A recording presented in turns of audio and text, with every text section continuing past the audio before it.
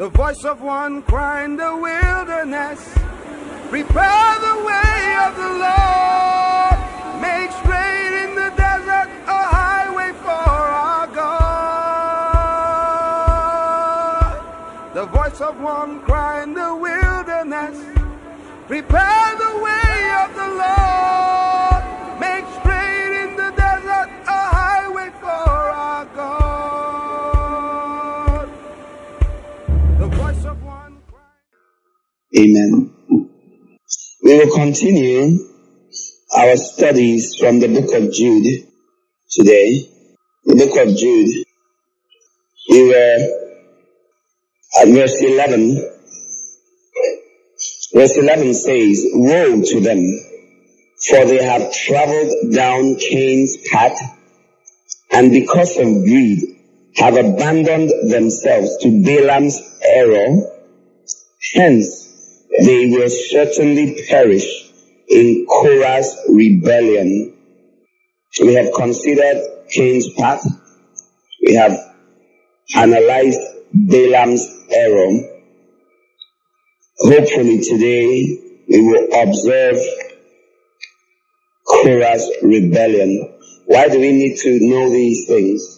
So that we do not fall into these same errors. Scriptures were written for our learning. These things have been written for our learning. If you're given something to learn from, it is to help prevent making the same errors. The book of 1 Corinthians chapter 1 tells us, chapter 11, 1 Corinthians chapter 11 tells us, it says that we should not forget that our fathers, and we went into laying out what happened to our spiritual forebears in the nation of Israel. And it says, remember that they partook in the bread and in the wine and all sorts of things, and they were brought out of Egypt. They were born again. They were baptized in the Red Sea, unto Moses and in the cloud. The Bible says all of this.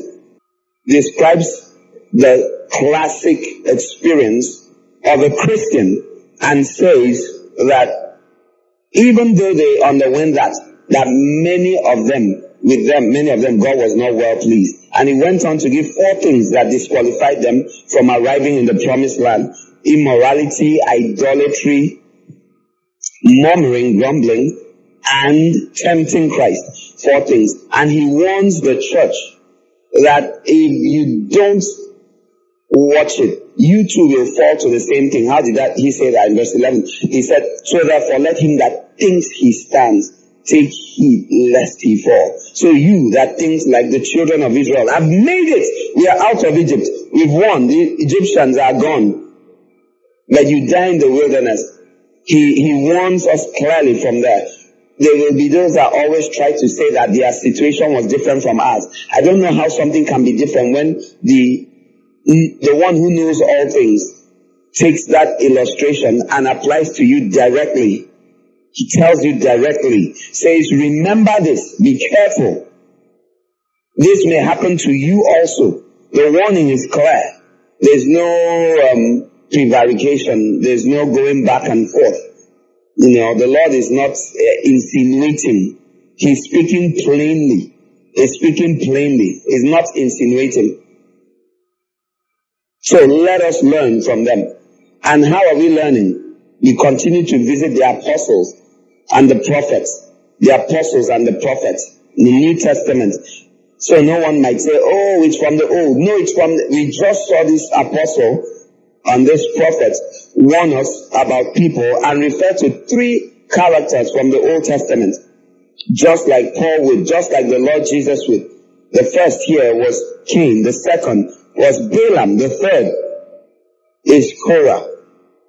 He calls it Korah's rebellion because Korah was the prime person. So now we have to go visit Korah. The book of Numbers chapter 14. Let's go see what Korah did. What was Korah's rebellion? What must we learn from Korah and what must we avoid? There are good things to learn and there are bad things from those that have gone before you. You can observe what was bad and avoid their errors. These 3 guys are bad examples. They are the ones you observe and avoid. You look at them and you know what you should not do. And then there are those you look at and copy. How did he say it in the book of Hebrews? He said you should be imitators of those who through faith and patience obtain the promises. And he tells you Abraham, Abel, and he lists out. So there will always be those kinds of characters in scripture. You will learn from Ruth, from Sarah. You will learn from Rahab. You will learn the good from those who did well. David, you will avoid the bad, the evil from those who did badly. Every time you go into scripture, you must go with this understanding to learn. Romans 15:4. These things were written down for our learning. And that 1 Corinthians 10 says the same thing. That these things happen to them as an example for us. As an example for us. It's not just written, okay, there's an interesting story in the Bible. No, it says it happened to them. Romans says it was written for us. The focus was us. They were our test subjects, like our guinea pigs. The real focus of all of heaven, a great cloud of witnesses, is on you. These guys ran ahead to show you how it's done, or how it's not to be done. You are meant to watch them. You know, if you are like me, everyone here, if you are like me, now remember, if you have questions, note them down. When it's time for the questions, you pass them in. If you are like me, we have this tendency to think that those that have been are the main guys, that we were just coming along. Is this how it's been with you? That wow, those guys, wow, those Bible characters, wow, that was the main deal. We were just here. If we can copy a fraction of what they did, we would have tried. That's our thinking, right? But the scriptures contradicts that thinking. The scriptures infer that we are the main objects of God's interest, and that they were those that did the dress rehearsals. That's what we've just pointed out. It said it happened to them that they were examples.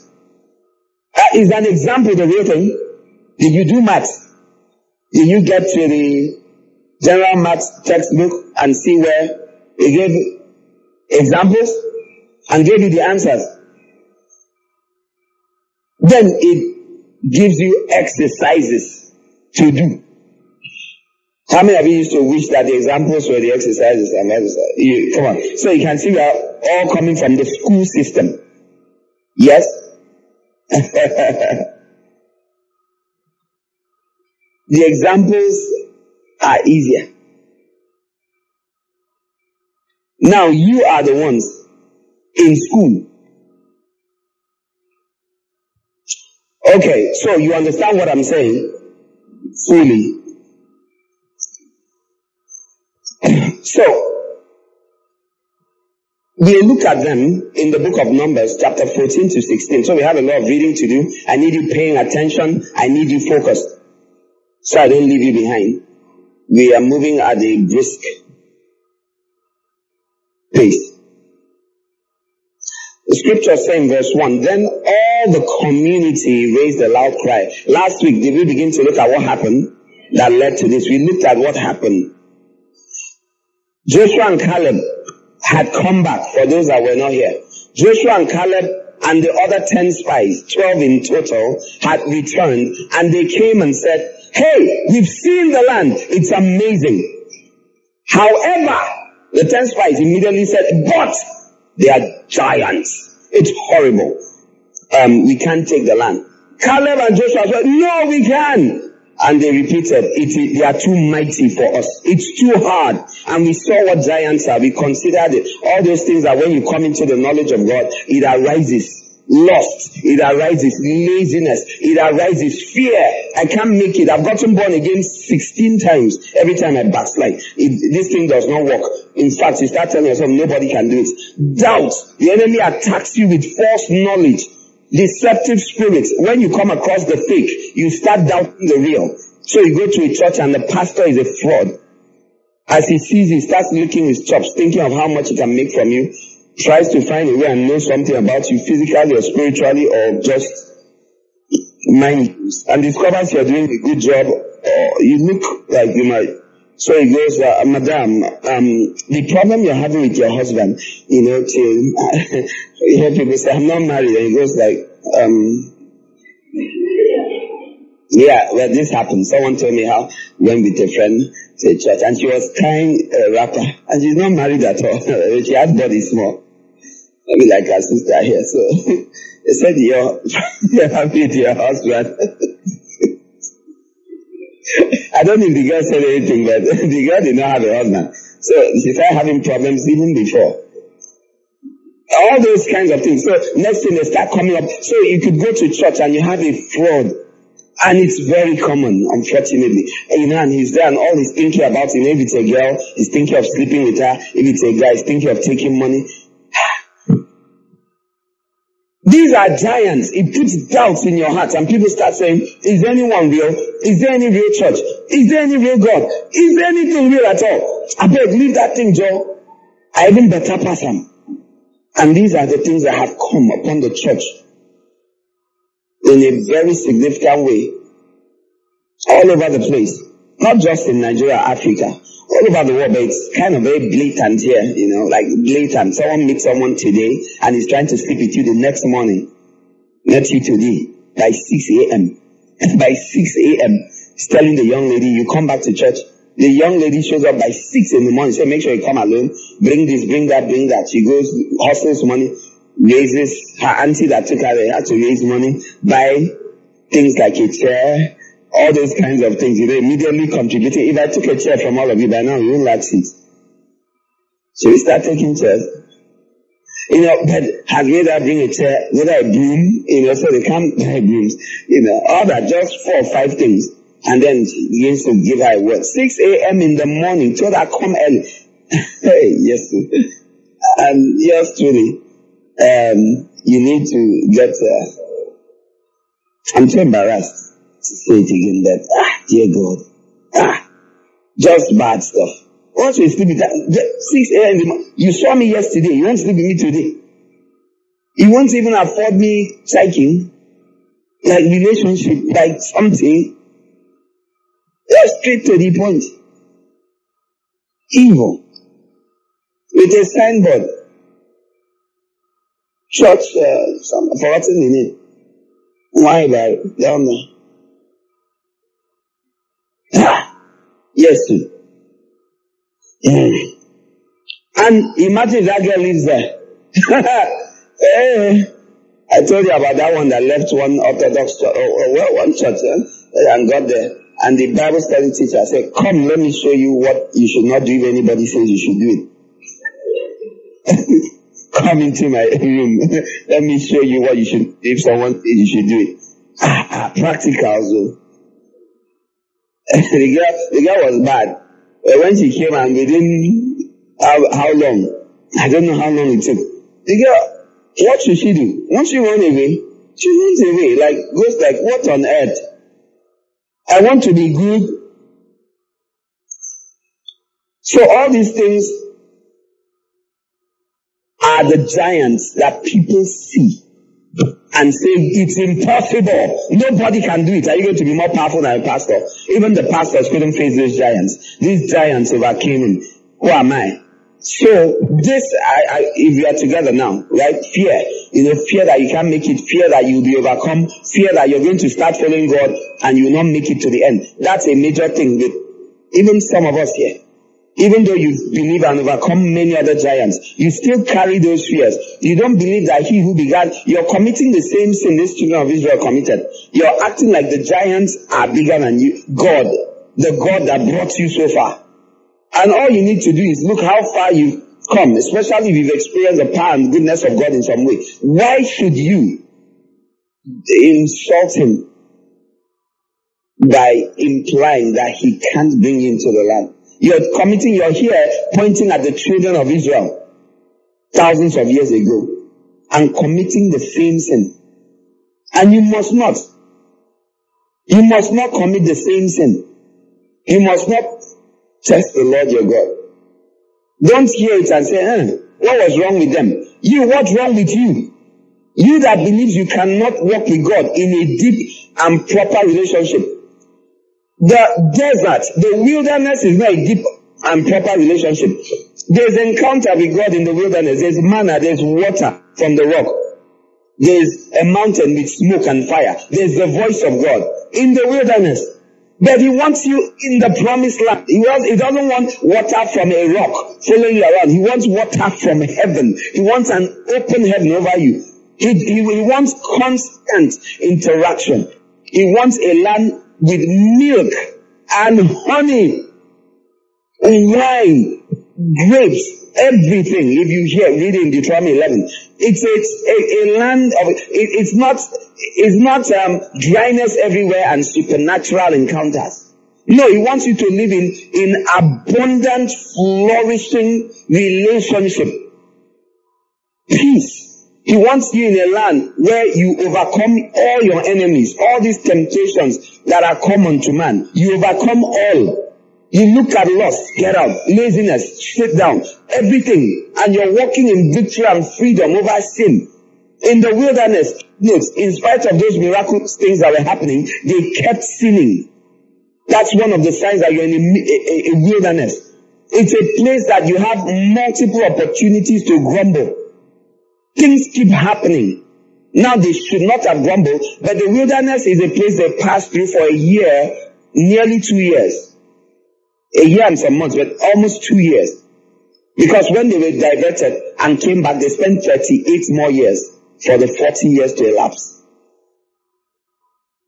They spent 2 years. A wilderness is a place you could go through very fast. It's about 11 days journey to a certain route. But God said he didn't want them to see war. So it's an easier way so they won't run back to the world immediately. It's a gradual process. It's a gradual process that is not, it's still tough. There's some tests, there's lack of some sort. But you don't see great war. You don't see opposition. All this is in the Bible. Have you read it before? Where God said he didn't want them to see war? Oh yes, the Bible says so. So he took them through a longer route. That longer route lasted 2 years. On the border of the place was called Kadesh Barnea. They were supposed to cross over into the promised land. And that's where this debacle occurred. This very unfortunate series of events occurred there. People who went ahead, I like to say the closest to that would be pastors, leaders in the body of Christ, who have gone to check out the land, who God sent, came back and said, you can't make it. Came back and stood on the pulpit and said, listen to me, everybody has his weakness. Amen? And you say amen with passion because you're like, it's true, it's true. Everybody has his weakness. Even the most powerful man of God has his own thing he's toiling under. It doesn't mean, and goes out of their way to try to say, listen to me, find your weakness, stick with it, 1 or 2. You die with it. You can't overcome this giant. It's too big. It's stronger than God. We all stumble in many ways, James said. Nothing like everyone has his own weakness. Mine is fornication. What's your own? Lying. Your own stealing. Okay, what's your own? Have you heard these stories about my weakness? Can you give me some more? Sorry, forget. Anger. I'm angry. When I'm angry like this, where is my weakness? Like everybody, you have to understand that's my weakness. Live with it, endure it. If I kill you in the process, take it like that. What else? Sleep. Mood, demonic manifestation. Okay, they call it mood swings. Says she's not in the mood. She has this mood. She's in one of those her moods. Then they change. It's like when I was young, Thriller. Michael Jackson, I was small like that, and they show Thriller. Did you ever watch Thriller? No, you shouldn't, but now I remember when he goes like that, and he goes, what does he tell her? Honey, or whatever he tells her, don't be afraid. Then he turns.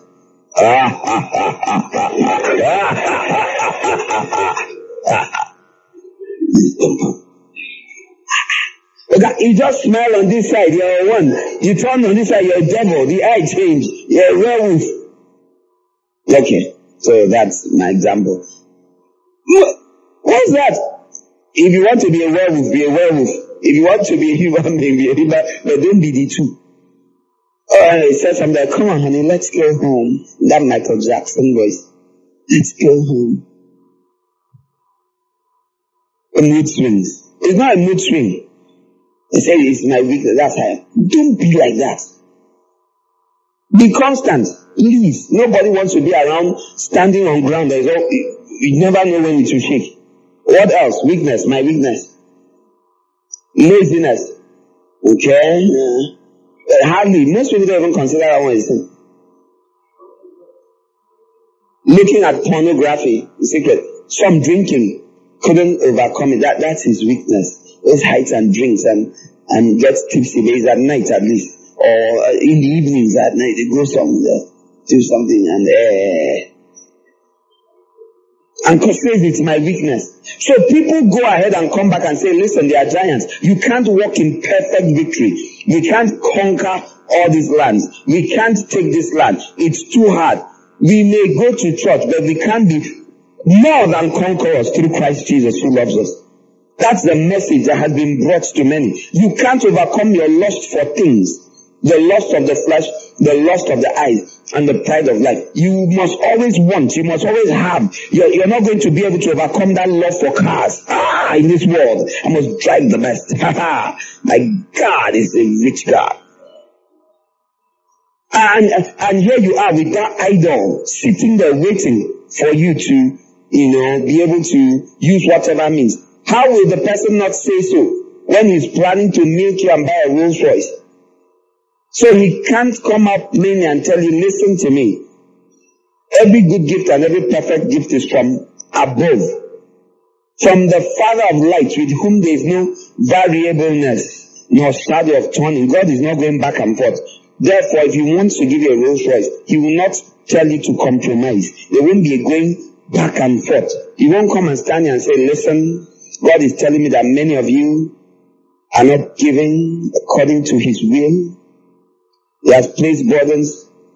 This work which I'm doing, we have great missionary responsibilities. You have burdens you are not aware of because we don't come.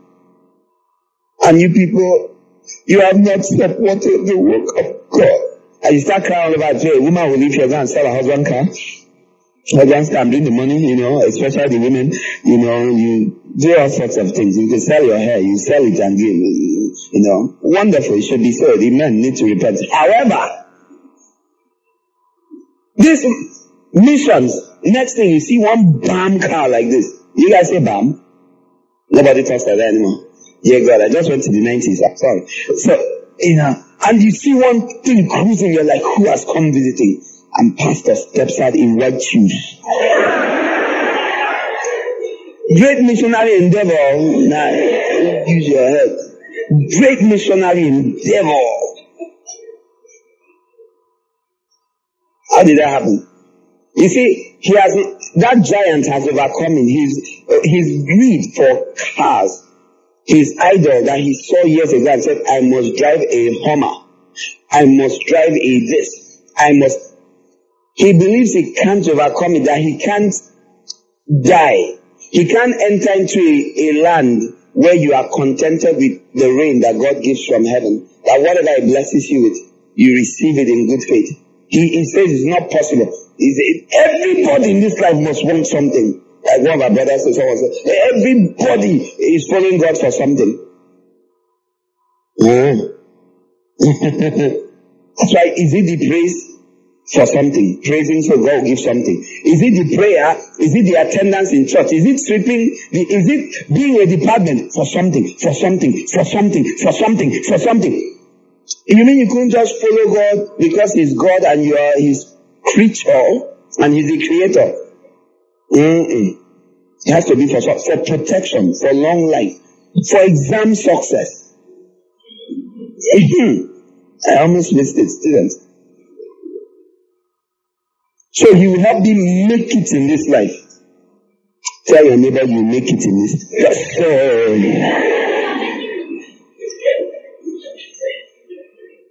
So many God, you make it. If you believe it, have you queued in? You're sitting down there to say amen. If you know you don't have money, sit down, please. God is watching you. Now, these are the things that people say, cars are my weakness, so I have only 25. You think I'm joking, right? This is real. People have, and they consider them weaknesses. They call them things like a weakness. Call them a weakness. No, it's a giant which has overcome you. You stood there and pretended to cry. Like you want balance. You've been saving money, ignoring the poor and the needy in the church. You've been gathering and keeping. Gathering and keeping. And you need a balance of 385,000. That's why you came and stood here and pulled some shenanigans. Now you got the balance. As you go home, you say, your wife said, darling, how much? Or you answer, hey, yeah, how much was it? You don't believe this happens behind. It happens everywhere. How much was it? Okay, I'll balance. Some people, as they are on the way to church, they are saying, today, that balance will not come out of that place. And all I have to do is have a message. If you want to partake in this thing, if it's a hard-headed group that are doubting, I'll bring a guest minister, yes? Tell him behind, Oga, you can't raise less than 500. Me, I need 385. I'll give you the balance. Be able to. When you go, there are two people. Usually sit to the right. Husband and wife. They like wearing too much. Emma has money. And he has supported that. I don't know why he has not seen. We've been talking about this project. So, this is it. That how many of you don't believe it? You don't know it's done. You don't know this kind of thing like that. May you not know. I've told you, may I suffer for you and may you hear it from me. See these people. People sit down and give people details. There's this woman, she's a widow, she has money, she has a car, this color, details. And someone comes here and I come here, rainbow, shikata, kikata, mikata, wisata. As I was praying, I can see, it's red, I can see, JK 375 LA. Matu, Satu, Katu. Does that mean anything to anyone here? For real, people, I'm not playing. Happening everywhere. If you see, you cry and faint. And they are mixing tongues, mixing everything. It's happening it's happening so much that your heart and mind wouldn't want to believe how much is happening. And they threw it out there, and the woman stands up, thinking, may God has one. I see abundance. By the time you mix it a little laughter and anything goes. Others say, I wish it's them. So who does that mean? And she stands up. Come. The abundance I can see in your life, I don't think are you ready? Now I am not mixing, I don't want to sweat, it's so hot. So I would have mixed it with the proper moves, but I don't have energy. This woman will do anything. By the time he doesn't even have to say more about others. He's saying, God is showing me that there are 7 other people with a similar blessing. That takes care of the rest. They will run. The first 7 that will come out here, hey, she's scrambling. That's before he says, that's before, if you play your cards well. I'm teaching how to, did I ever tell you? I tell you to have a space in your book where you write how to die quickly. So this is where you write this. I'm showing how when you want to be destroyed by God fast, just do any of these things. Alright, so you can write it down. Take notes for future use. And by the time I feel this place, he says, I said, Okay, I'll just allow you. Father God, include them. Because right now you have almost 70 people here. 7, you won't send them back. You won't have discernment and say, it's you, no? Anybody else. And then he tells the woman, the Lord is saying, you either steal that car, because I see the enemy coming, seeing the great things God is bringing, the enemy is coming. You steal that car, I don't know, I see it's red. Do you have a red car? Or you redeem it. How many of you have heard of first sons needing to redeem themselves with cash? Other than that, they have to walk in the house of God. Not in the Bible, the live one. How many of you have first born here, please? 10, 20, 30, 40, 50, 60, 70, 80, 90. I can make a few hundreds of thousands here. I want to give only 10,000. Student level firstborn. Hey, by the time he tells this woman wants to redeem herself. She may give away the car or give away the money. I'm not saying redeem with something proportional. Yes, and where are those? Okay, all of you here, take a seat, not less than. By the time the guy has aimed for 1 million and beyond, and this is in a small church, I'm not talking about a big one. Okay, a big church, one person can give 1 million. It comes, okay, I've gotten you your 385,000 naira. On top of that, I got another 500. So it's 50-50.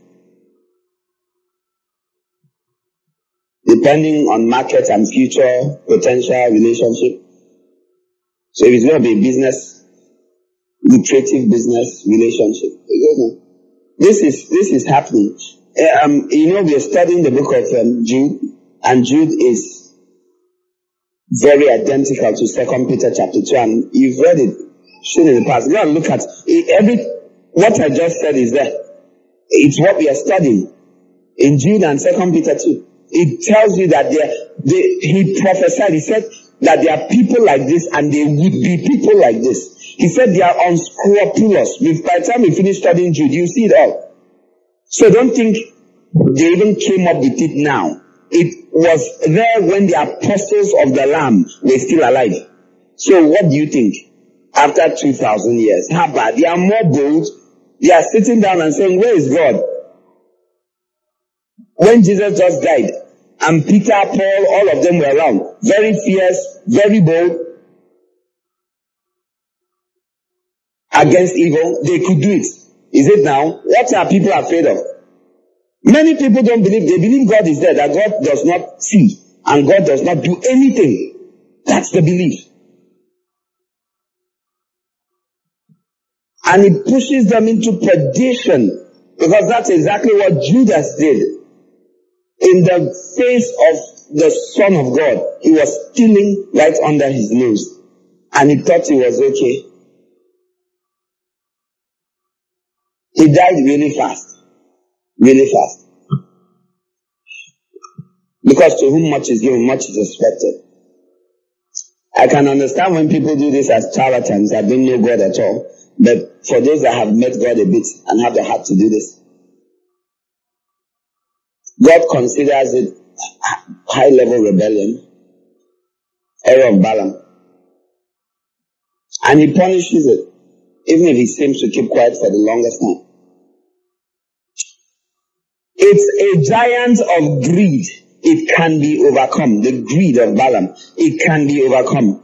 It can be. It has been overcome in many places through the ages. It can be overcome today. You can die to greed, to the lust of the flesh. You can say, God, I will drive whatever you give me to drive. I just need a car. I will use what you give me. Amen. You can do that. But if you are uncertain or going back and forth, and your heart is Oh, I can't. It comes from the spies that have come and told you it's not possible. Many of them don't say it by mouth. They live it by life. They act out that, no, I can't endure. They come and say, won't your pastor drive a good car? When we go to places, these are the kinds of cars I see people drive, and you people allow me to...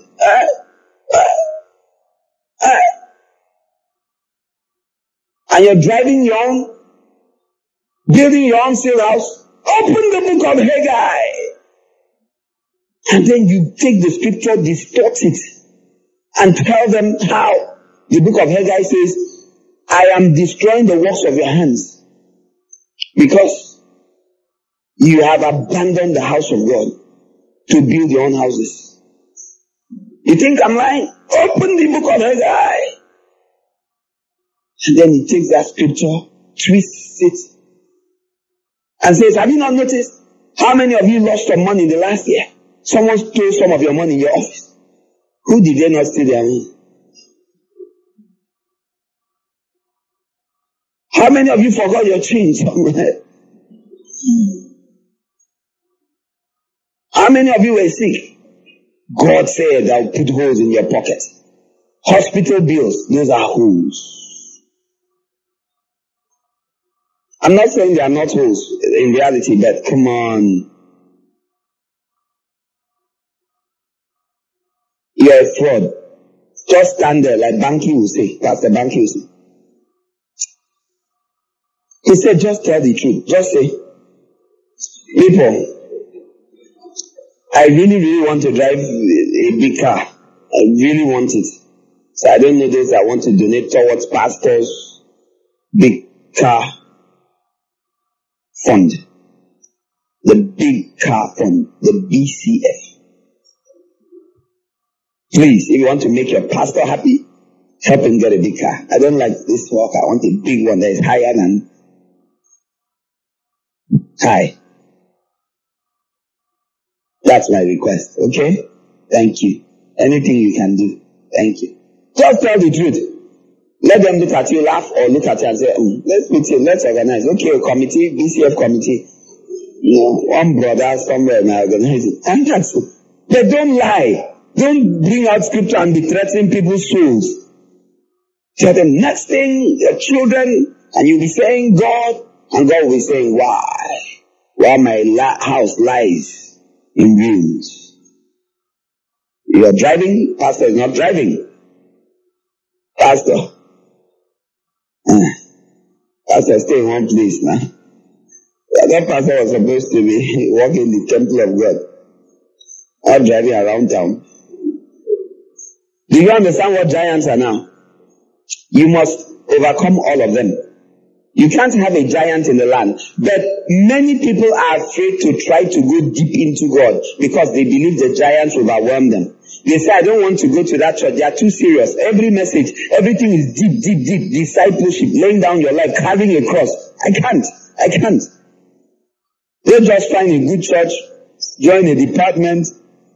Just whatever you do for God, you just do what you can do. Love people, be kind to people, give good offering. Those are the people saying, it's better we died in this wilderness. Let's stay in this dry experience. Let's not experience God deeply. Because when you're in a place where it rains anyhow, where God can move anytime and all that, you want to be able to plan, to coordinate, to direct everything. God wants us to be able to serve people. And to serve people, you must die. You must humble yourself under the mighty hand of God. Thank you, Lord. Numbers 14. I've given you a background. Even if you're not here, now you're up to speed. Now we move. Then all the community, when they said, we can't enter the land, they raised a loud cry, and the people wept that night. And all the Israelites murmured against Moses and Aaron, and the whole congregation said to them, if only we had died in the land of Egypt, or if only we had perished in this wilderness. And it's better than you trying to take me into a land with giants. Impossibilities. Haven't you heard with God all things are possible? Hear this. Why has the Lord brought us into this land only to be killed by the sword, that our wives and our children should become plunder?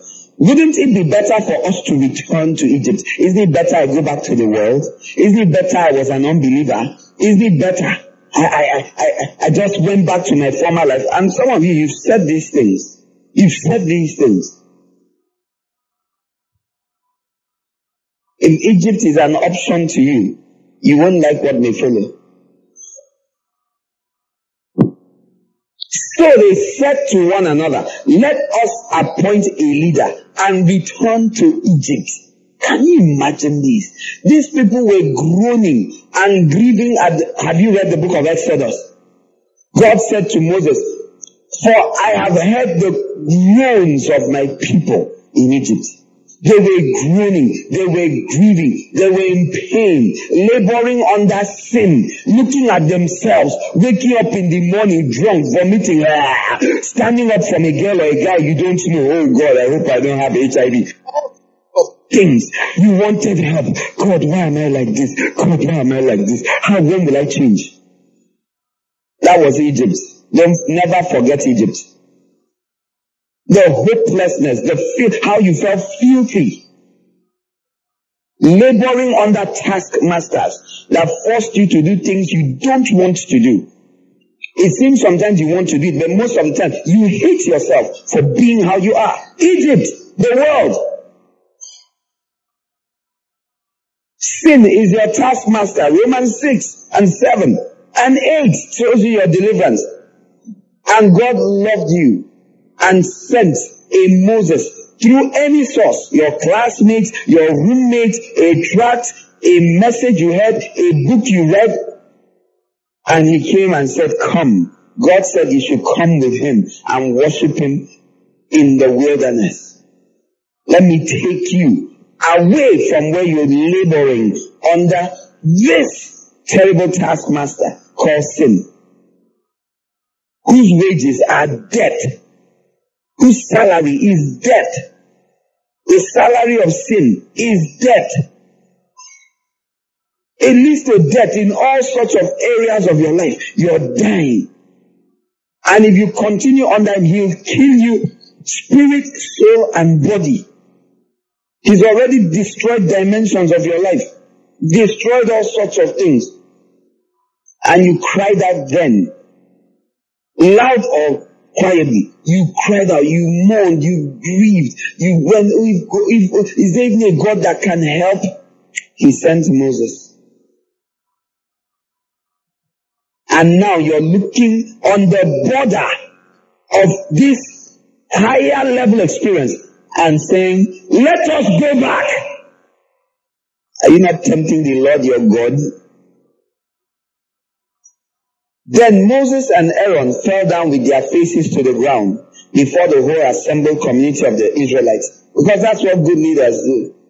This Moses that should look at you and say, you're very stupid. You're very, very stupid. You're an idiot. After everything I suffered, because of you people, I was a prince. I gave up this. I gave up that. Brought you out. Now you're saying you want to go back. If Moses was have you heard of me before? I will move your head now.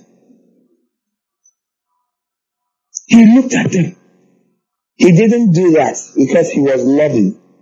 He fell on his face. You know that was their condemnation. It's a terrible thing to have people that care about you. You wish they didn't care. Because when they say, God, they fell on their face, humbled themselves in front of these very foolish people. The people that spoke now, Joshua son of Nun and Caleb son of Jephunneh, two of those who had investigated the land, tore their garments. They said to the whole community of the Israelites, the land we passed through to investigate is an exceedingly good land. If the Lord delights in us, then he will bring us into this land and give it to us, a land that is flowing with milk and honey. If the Lord delights in us, He will bring you through. If the Lord delights in you, that is how you take the promised land. Not if you did this or that. If the Lord delights in you, therefore your whole focus is making the Lord delight in you. And how do you please God? Without faith, it is impossible to please God. So if they had just said, God said we should go in, this giant thing called, they say we can take it. Say, now if God said, who am I? Let's go. It's hard. I don't care. God is with us. God is delighted with us. Let's go. That's all that matters. And Moses had taught them this, but they wouldn't listen. Only do not rebel against the Lord. This is the one thing they were not to do. Don't rebel against the Lord. Don't rebel against the Lord. And do not fear the people of the land. Fear. I'm afraid. I can't make it. I can't. I've tried. I've seen other people try to be very serious with God. Some even after 2 years, they fail. Is this not so and so I used to know? Is this not that? Didn't you hear? If God is pleased with you, none of that matters. You will make it. So your focus is pleasing God, and faith comes through hearing God's word and doing what God's word says. When you want to offend God, you say, listen, there's no need trying to listen. I will fail. You trust in your ability to fail more than God's ability to bring you in. You are tempting the Lord your God.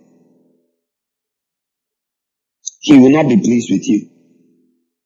And watch this, because we're going to say some things before we're done. Don't fear them, for they are bread for us. Their protection has turned aside from them, but the Lord is with us. Their protection.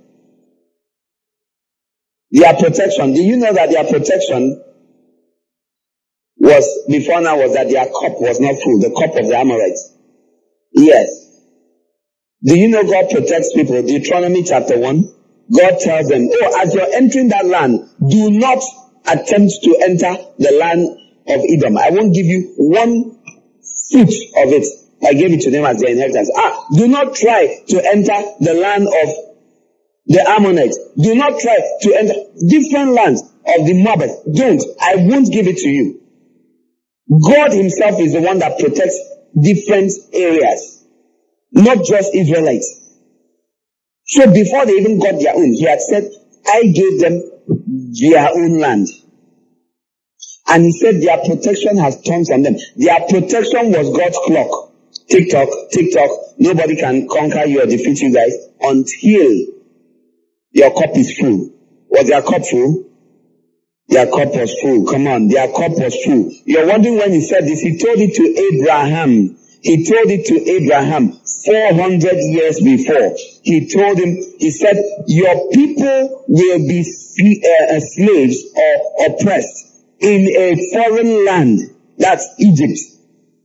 Until such a time as I'll visit them and bring them out into this land. He showed it to Abraham. Said this land, as far as you can see, east and west, all around, is yours and your descendants. But you can't take possession yet. Which is what happens to many of us right now today. God shows you, gives you an idea of the victory he wants you to walk in, of the authority he wants you to walk in over your body. You go through this season and you see victory in your life, in everything. You're like, wow, it's wonderful. I can be a Christian like this. Sin does not. Abraham, you have seen the land. Now become a son of faith and continue in faith. Even if you stumble, stand up immediately. You have seen the land. Now, obey him and walk with him till you can possess the land fully. Do you understand? There's a difference between seeing and possessing. Which is why many people came to know the Lord and they experienced, they saw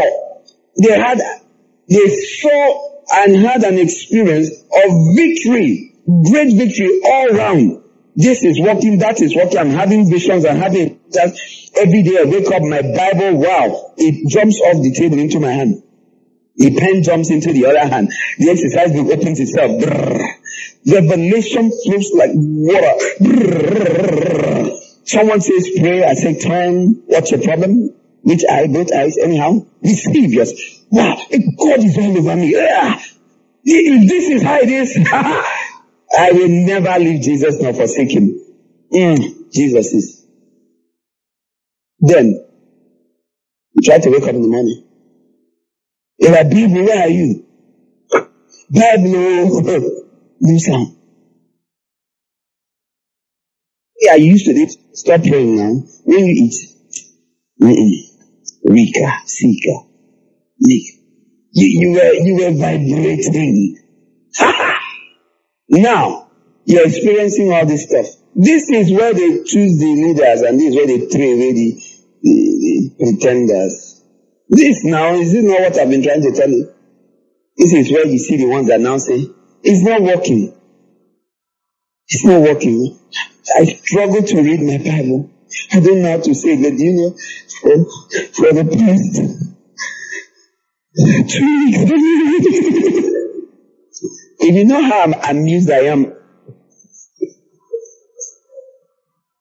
hey Jesus, bless you. God bless you. Just be crying like that, but don't go anywhere. If you just not go anywhere, you can cry, you can swoon, you can sob. Just do it here. Don't go anywhere. What I mean is stay in front of God and be like that. Stay tender. Okay? Try and shorten the amount of time you spend crying, but so you can read the Bible. Do you understand? Like cry small, then open the, okay? Just read it that time. Instead of dwelling on, I'm so bad, I give up, I'm not a Christian, so I always do. Please. Do you know what happened? God showed you the land. You saw it. And then he now said, start walking by faith. To possess it. To make it yours permanently. And destroy all your enemies. When you were going through, like Abraham, and conquering even neighboring lands, experiencing all that, you presumed that it will be like that 100% all the time. And that's where you erred. You thought no one would be able to stand before you as Abraham. No one will be able to stand before you as Joshua. The iniquity of the Amorites. How do I say this safely, dear God? I'm saying stuff that is on the border of deep. You know the problem with deeper stuff? It's prone to be misinterpreted. But I'm sorry, we can't afford not to tell you. Know it. If you are new, well, you need the background information we've shared here. I hope you keep coming.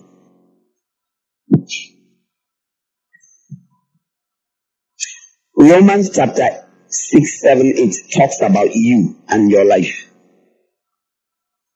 It talks about your desire to do good, but not finding the capacity. It talks about the spirit of life in Christ Jesus that can set you free from the law of sin and death.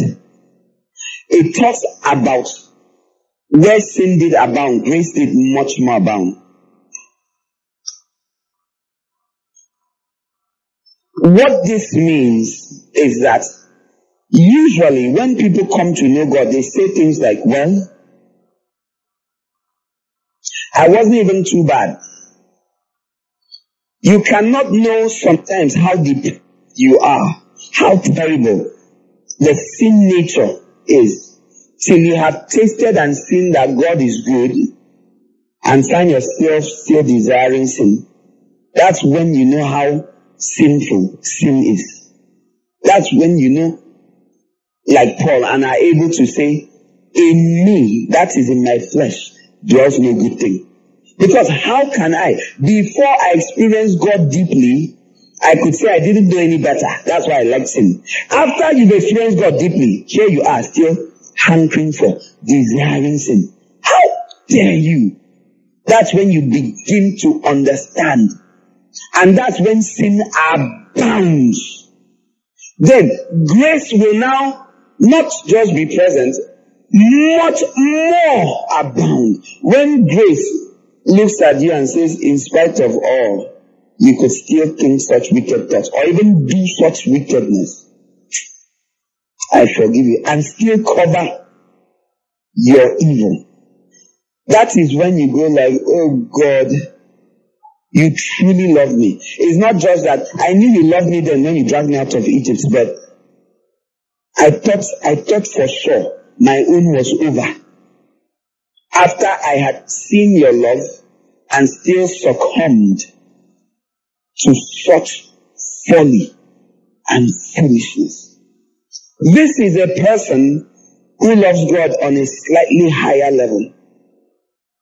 And remember, it is not that you have to carry out any evil acts for this to be so. It is that you even find that they steal the workings of sin in you. This is God now telling you, it is time to possess the land. How? By fighting. Can't you remember when you came to him newly, he did not allow you to see war. That's why suddenly many things fell away. Like that. And how many of you felt like that? You just knew my change. The power of God came on me, everything changed. You didn't have a problem then. It is later on when he now said, take the land. And you went, like a chicken. Took off in the other side. I can't do it. I can't do it. I can't do it. It's too hard. Because he gave you that initial, just covered you. No enemies. Let's go through the wilderness. No enemies. I don't want them afraid. Then, when you got to the border, how do I know when God is about to take you into the next level? They start struggling. They start struggling. They start being afraid. Can I? I know they're about to enter. It's always when you're about to enter a higher and deeper phase with God that fear comes upon you. Because you're like, I can't do it. That initial assistance, very supernatural that God provided. When they came, he opened the sea, he walked through, he closed it, killed them all. All of those kinds of things seem to be withdrawn. And you start saying things like, maybe it wasn't real. I knew this thing may not last. The one ingredient you must not lose is called faith towards God. It is the one thing you must have. So because God now said, oh yeah, fight. He could have allowed you to fight from day one. Those things were still there in you. He quieted them, protected you from it, so you could hear his words, so you could have some peace.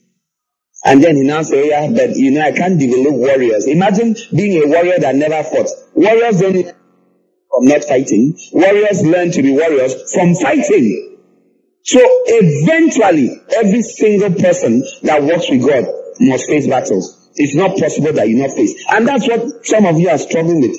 And trying to disqualify yourself completely. Struggling to disqualify yourself. As if you're the only one. Didn't Paul say in that 1 Corinthians 10 that there is no temptation? After telling you that let him that thinks he stand take it less before, or before saying, he said there is no temptation that has taken you that is not common to men, but that God with the temptation will provide a way of escape that you may endure it. And I told you long ago, it is death. Die to yourself. You win every battle. Be willing to die. One inside, I will die seeking God's pleasure. I will die trusting God. You will win all enemies. The moment you start compromising, say it wasn't hard like this before. People, it was. God shut your enemies' mouths and hit them away. Then he started releasing them in batches. They were still there. If you don't fight them, you can't possess the land. So don't be complaining about the temptations that are coming against you. Without them, you cannot be an overcomer. You will never be an overcomer. Overcomers are, you overcome because you came over. You overcome. You overcome. You don't undercome. Without them, what are you? You're a dodger. What is that? You overcome. If it is not for the war, you're overcoming. You want to be an overcomer? They will be all over. Expect them. Learn how to jump over them. Ask for assistance. Oh yeah, help me. 1, 2. There are so many ways to overcome. The brethren, the word of what does God say? Strength from the spirit realm flying. You are sending to the air like a bird and building up yourself in your most holy faith. So many weapons that have been given to us that which we might fight a good fight. This is the victory that overcomes the world. Our faith. And here you are doing the exact opposite of faith. Doubting God. Saying, if God really loved me, would these enemies be here? It is because God loves you that these enemies are here. They've been given to train you in warfare. And there's no generation that he does not leave war for. We've studied that. We've seen some of that in the book of Judges. He said they had not seen war. So he left behind enemies. The Philistines were left behind for the generation that had not seen war. If you think there's a set of people, there's different kinds of war. In the early church, what was the war? Fierce and steady persecution. They were killing them daily. He said we are slaughtered like sheep all day long. In this part of the world, the southern part of Nigeria, that is not happening. They've left your own war for you.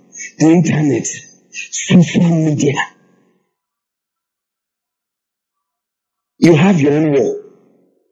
There are different kinds of enemies. You can't say they are only Hivites. They are Perizzites. They are Jebusites. They are Hittites. There's always someone said termite. Just a kind of height. There is 1 or 2 left for you in your own land, on your own possession. Some have iron chariots like the people of the land of Judah. They came to Judah. Joshua and said, we cannot take the land for they have iron chariots. He told them, you are able to take it, for you are strong people. Go. And they went and took it. You will have different things happening in your life. Those are your battles. You're meant to fight of them because God is with you. If He is pleased with you, that is, you're walking by faith. You will conquer these giants.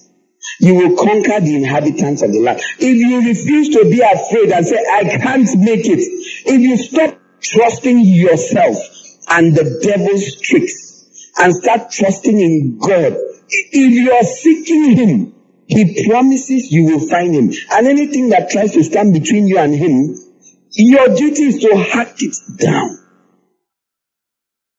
Whose report will you believe? Whose report will you believe? Some will say, now I understand. You should have still acted like you believed, even if this was not explained. You should have still, if you obey every other thing you're told, you would arrive at the same victory. You get to understand because you obey. And God in His kindness will sometimes give people to help you understand. Like I'm helping you right now. But you don't have to obey because you understand. Just obey. It is called faith. It is faith that overcomes the world. It is your faith in God. This is where we are. This is where we are. For this is the victory that overcomes the world. Our faith, our faith, our faith, our faith, our faith, our faith, our faith, our faith.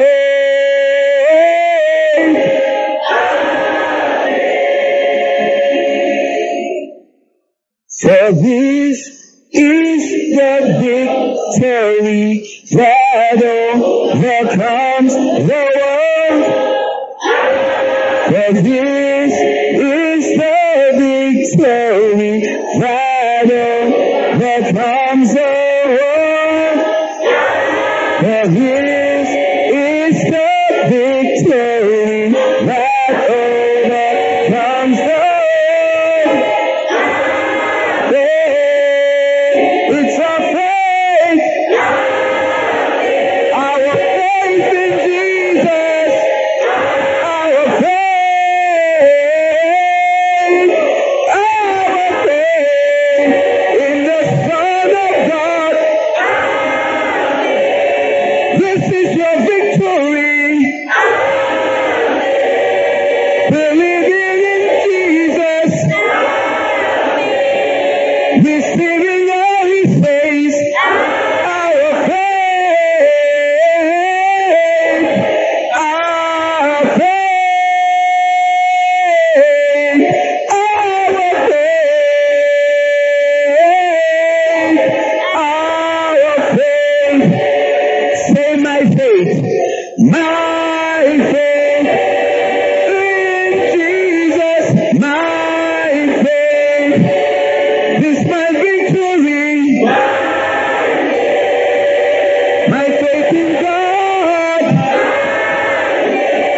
my faith in His word, my faith,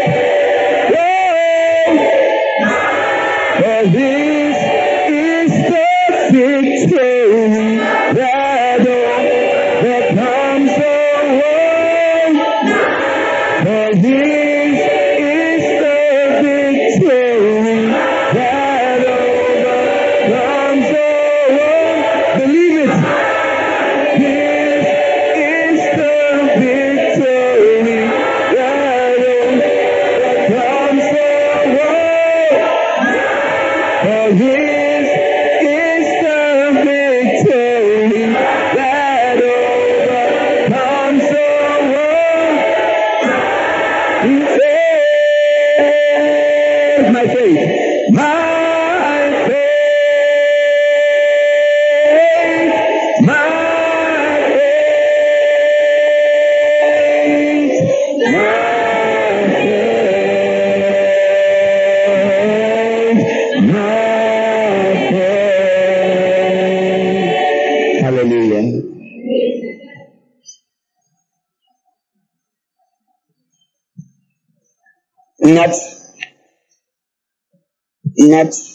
Not the things you do, but your faith.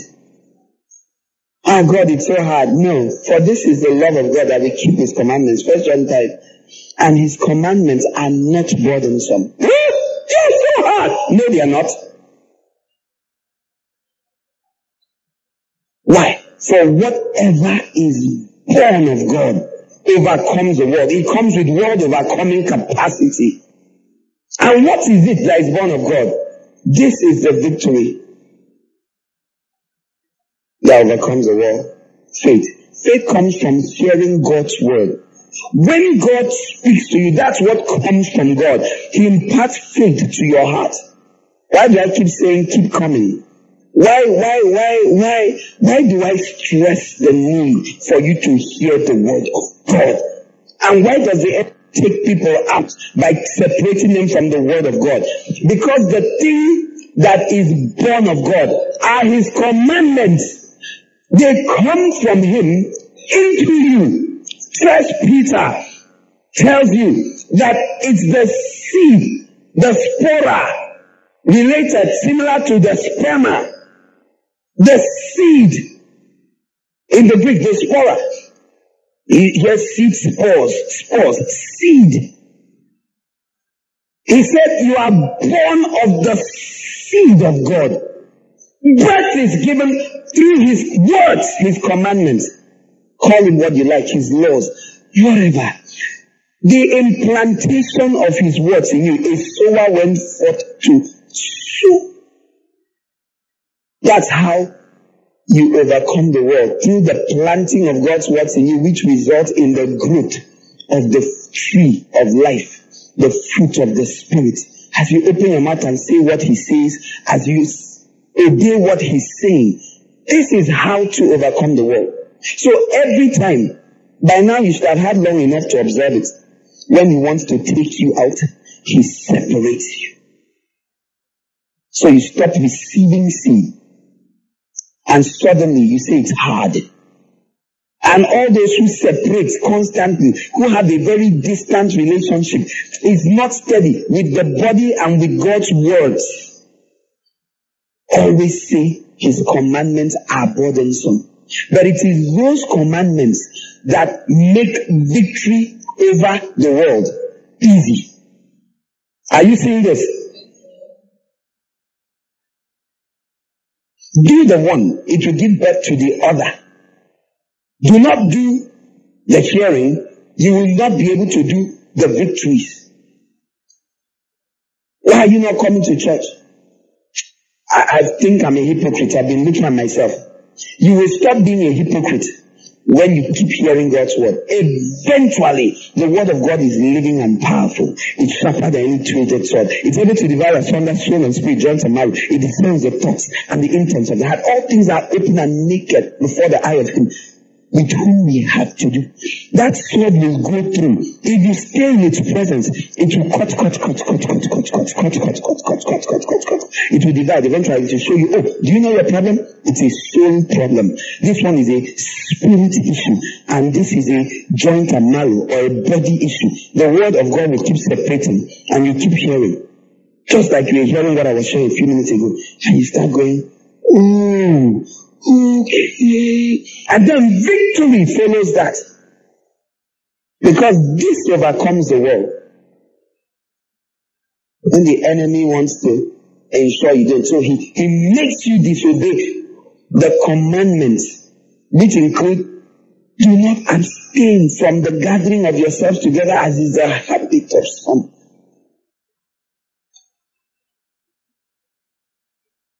To kill a sheep, you must separate it from the herd and its shepherd. Principle. So when I see someone separating, I know they're about to be taken down in some form. If they have not been taken, if they are not staying away because they feel taken down, they are about to be. This is the victory that overcomes the world. Faith comes through hearing. Romans 10:17, and hearing of the word of God.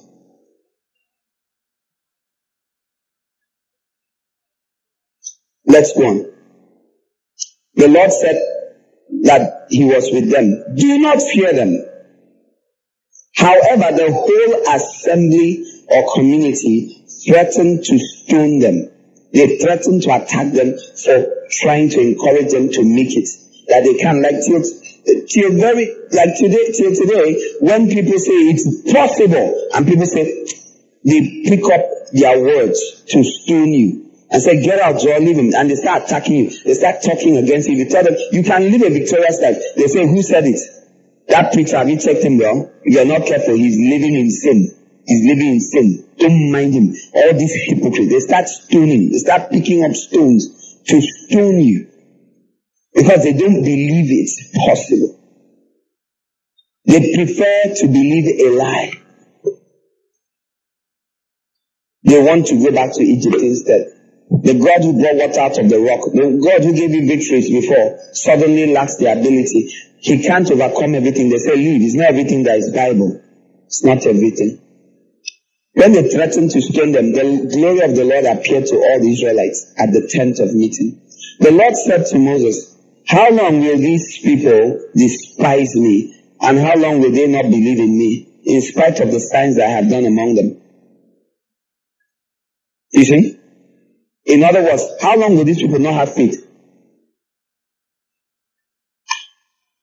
You know, that very day they would have entered the promised land. That day. That day they would have entered the promised land. That day they would have had victory. That day they would have commenced. And they were not coming through Jordan, by the way, in case you don't know. Kadesh Barnea is not Jordan. Moabite boundary. They would have come in through another angle. The next time they came through, 38 years later, they went through Jordan, had to die. Merely they crossed it, they circumcised them all. Pain, death, pain, all that. There are easier ways. There are some people you have to go through extreme because you didn't go through the easier one. So you go through the harder one. But as I always counsel, there's the easier one. Use that one. Don't use the harder one.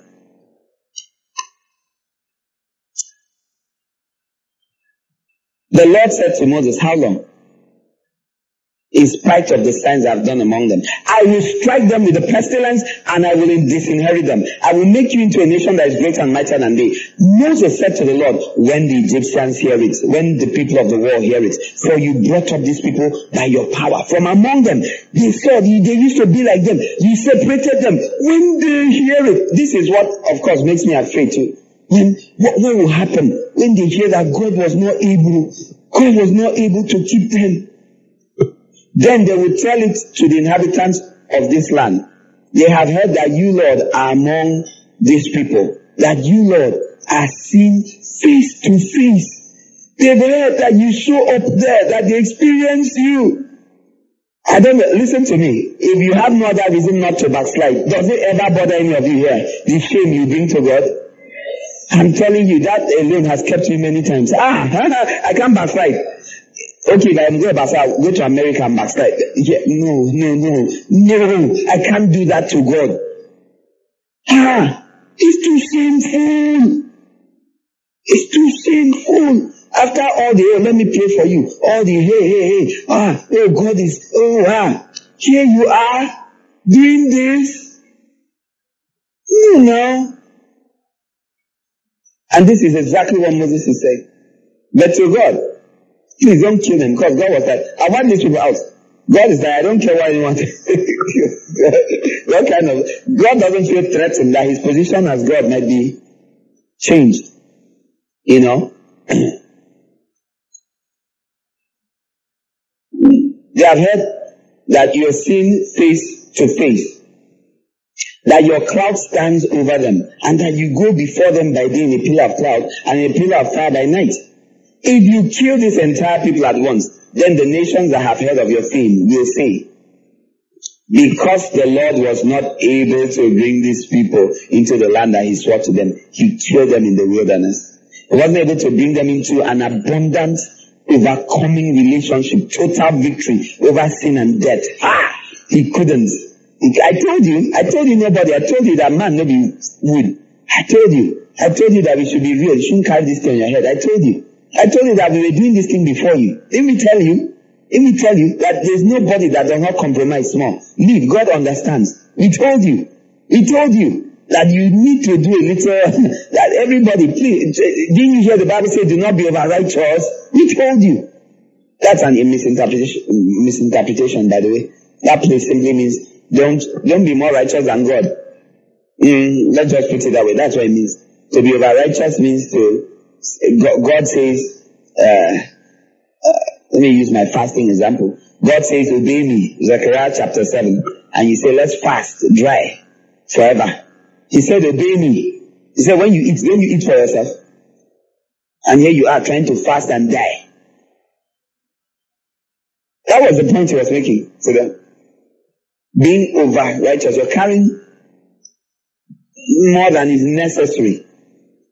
You come out and say, I shall not marry. It's against the will of God. You're being over righteous. It's not against the will of God. It may be the will of God, but it's not against his will. It may be the will for someone to stay celibate, unmarried. But to be over righteous is to carry anything extreme, go beyond God. And he says, so now let the power of my Lord be great, just as you have said.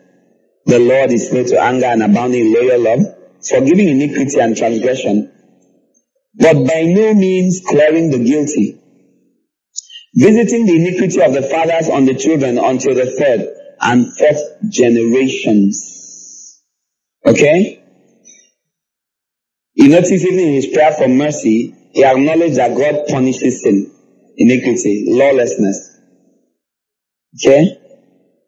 Please forgive the iniquity of these people according to your great loyal love, just as you have forgiven these people from Egypt, even until now. He didn't misquote the Bible to God. Do you hear? He didn't misquote God's word to God. He didn't cut out parts and leave out parts. He said the whole thing. Because when you come to God, you must come with pure hands, pure heart. Then the Lord said, I have forgiven them as you asked. They didn't ask though. It's Moses that asked. They didn't ask.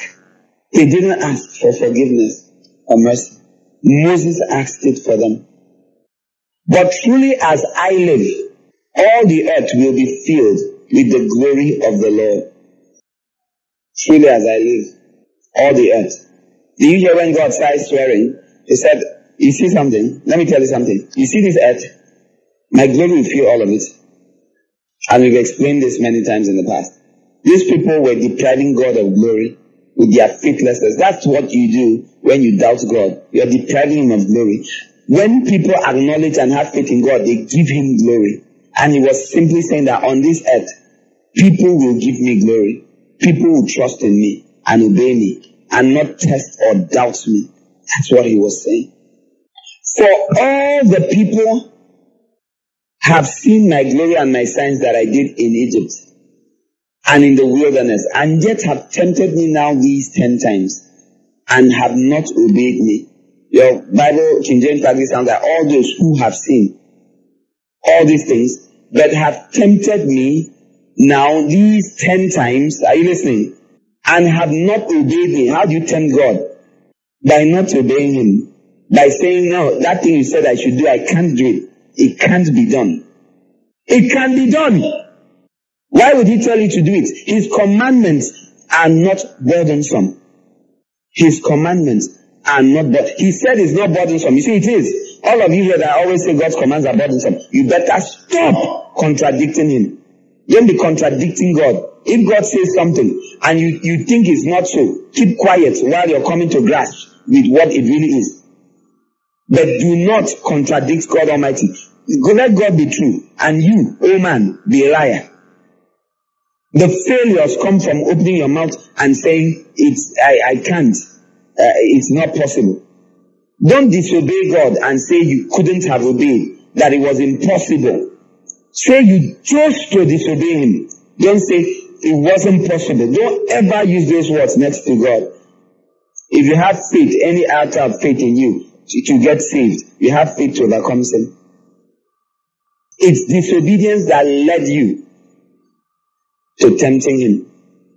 Don't disobey him, obey him. They will by no means see the land that I swore to their fathers, nor will any of them who despise me see it.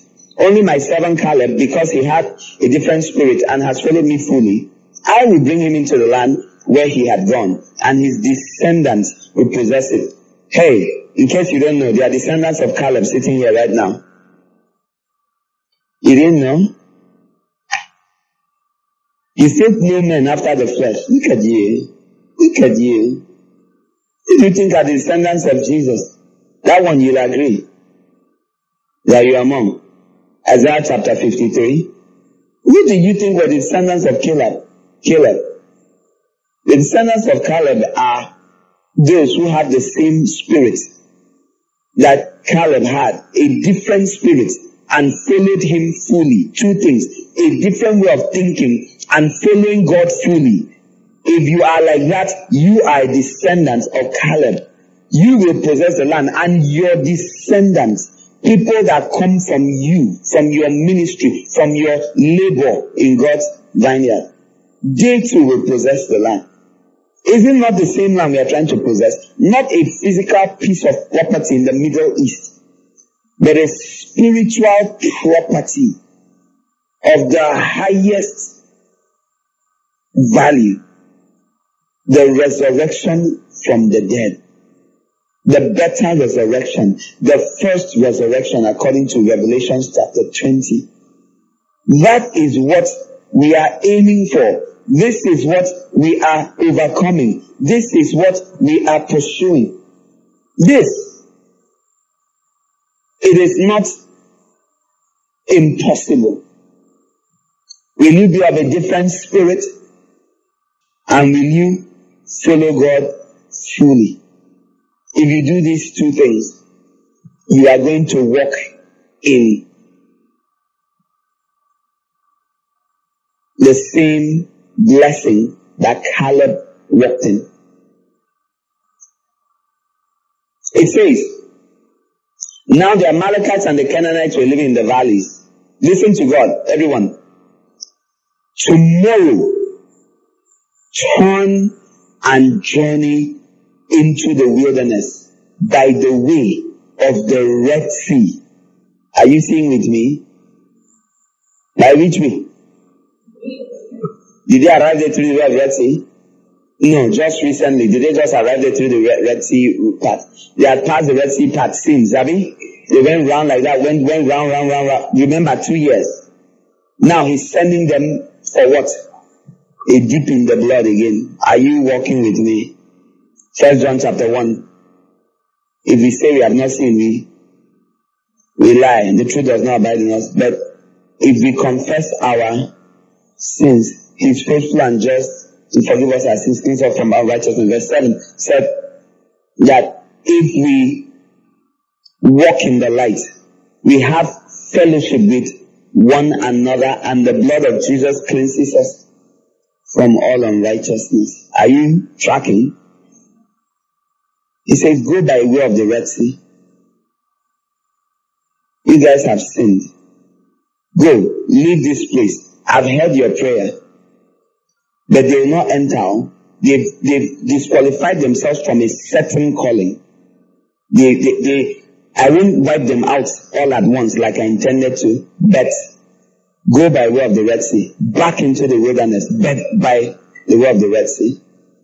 Said tomorrow, the Lord spoke to Moses and Aaron, how long must I bear with this evil congregation that murmurs against me? I have heard the complaints of the Israelites, that they murmured against me. Remember in verse 1 and 2, they murmured against Moses and Aaron. God took it personally, which is what happens whenever God sends someone, provided that person is doing what God sent him to do, or her to do, and you murmur against her. You are murmuring against the God that sent the person. The only time you are allowed to murmur against someone is if what they are doing is not what God told them to do. Are you listening to me? If I come and do the first drama I was talking about here, all of you, by tomorrow when you're coming, don't come with less than 5,000 naira each. And I'm talking to students. 5,000 naira each. Make sure. Then you can murmur against me. I say, if you don't come, make sure you don't come to church. Or don't come for meetings. Don't come to the church meetings. You can, I say, this is not right. This is wrong. Because God did not tell me to do that. Only then, God can come and say, why do these people murmur against me? Never. It's not God that they are murmuring against. They are murmuring against a crook of a pastor. I want all the women to marry me. You don't know there have been groups like that. They are. For real. Once in a while, you might give one of the men. Okay, you may take that one. Religious groups that call on Jesus in this world, in America, in different parts of the world, crazy things like that. People, you may murmur against that. And if they say, don't you know you're murmuring against, and they try to read this passage, tell them, liar, liar. Are you listening? But provided what is happening is of God. Who told them to enter the land? God. Not Moses and Aaron. Who told them to not complain or resist God? Moses and Aaron, Joshua and Caleb. Provided what you're being told is the will of God. If you murmur against it, you're murmuring against God. Very simple rule. Let's go on. Say to them. The other one was speaking generally. Now he's giving a message. Do you notice? He didn't say tell them that tomorrow they should turn. He told Moses tomorrow turn. He expected them to obey Moses and follow, right? Keep following. The Lord spoke to Moses and Aaron. Verse 28. Say to them, as I live, says the Lord, I will surely do to you just what you have spoken in my hearing. Which is why I keep warning people, watch what you say. Even if you think you're feeling whatever you're feeling, watch your mouth. Last week we saw the word of faith which is in your mouth. Was it Sunday? Last week? Friday? Your mouth. And you open it wide and bring out trash. And God might hear and give you according to what you... This was not the first time they made this complaint. And God didn't like it. It wasn't funny anymore. He didn't react too strongly at the beginning. But with time, they were hardening. Which is what happens every time you resist the word of God. Every time you resist the correction of God. You're hardening. You're hardening till you cross the line. And you think it was like other times.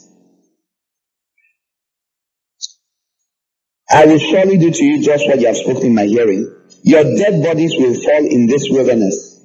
All those of you who were numbered, according to your full number, from 20 years old and upward, who have murmured against it. Take note, he told Moses to go and tell them. He didn't say, this is what will happen. He said, tell them, say to them.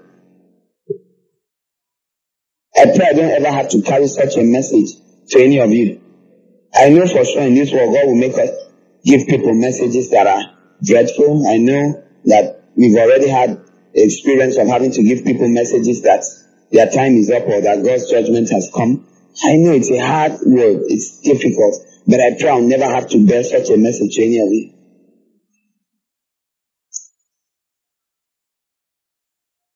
You will by no means enter into the land where I swore to settle you. The only exceptions are Caleb, son of Jephunneh, and Joshua, son of Nun. But I will bring in your little ones. Hey. I'll bring in your little ones. I'll bring in your little ones. The ones that seem like they don't stand a chance. Those ones, this one is baby. This one is new.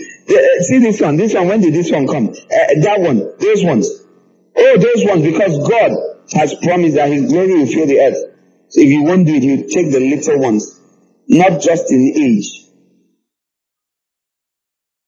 They will enter the promise. They will partake in the first resurrection. They will be little ones who do. So if I called you first, if I told you first, do you know most of you here, in God's eyes, look at you, how old are most of you? You're little ones in his eyes. Because he has bypassed most of your parents. Well, give them a chance too. It's what he does. And they looked at God and said, it's not possible. It's too hard. And compromised everything in their offices, in their workplaces, in their businesses. They succumbed to the giants in the land. And here you have God now giving their children an opportunity. If their children don't line up, he visits iniquity to the third and fourth generation. He will move on.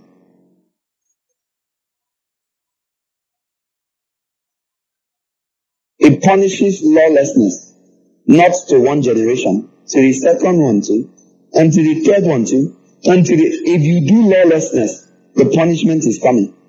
Forget about your parents' lawlessness, your spiritual parents' lawlessness, their disobedience to God's commandments. They are saying it wasn't possible that you have to, you can't, if you do it, you too, he will punish your lawlessness also. If you think there's a generation whose lawlessness you will overcome, he will overlook. You haven't spoken to Achan. Do you remember Achan? He thought, that was them. We are the ones that have entered the land. You will leave the land very fast, under a pile of stones. If you don't know the story of Achan, go and read it. In the book of Joshua. So don't think he will not punish lawlessness. According to Ezekiel 18, a father unrighteous, a son righteous. Good. The third generation, lawless son of the man. punishes iniquity. It's not like he punishes some. You know how in this, especially this in Nigeria, ancestral curse. It is an ancestral curse. No, it is the sin you committed last month. Your own personal iniquity. Why are you calling your grandfather's name? What's wrong with you? It's your own. The evils you have done. You think God overlooks it and jumps all the way back to 1962 when your family members kill someone. Clown. When you killed someone 2 months ago. When you went and had an abortion. When you prayed for someone to go and have an abortion. When you did evil. When you carried out wicked actions, iniquitous actions, sinful actions. It's your own.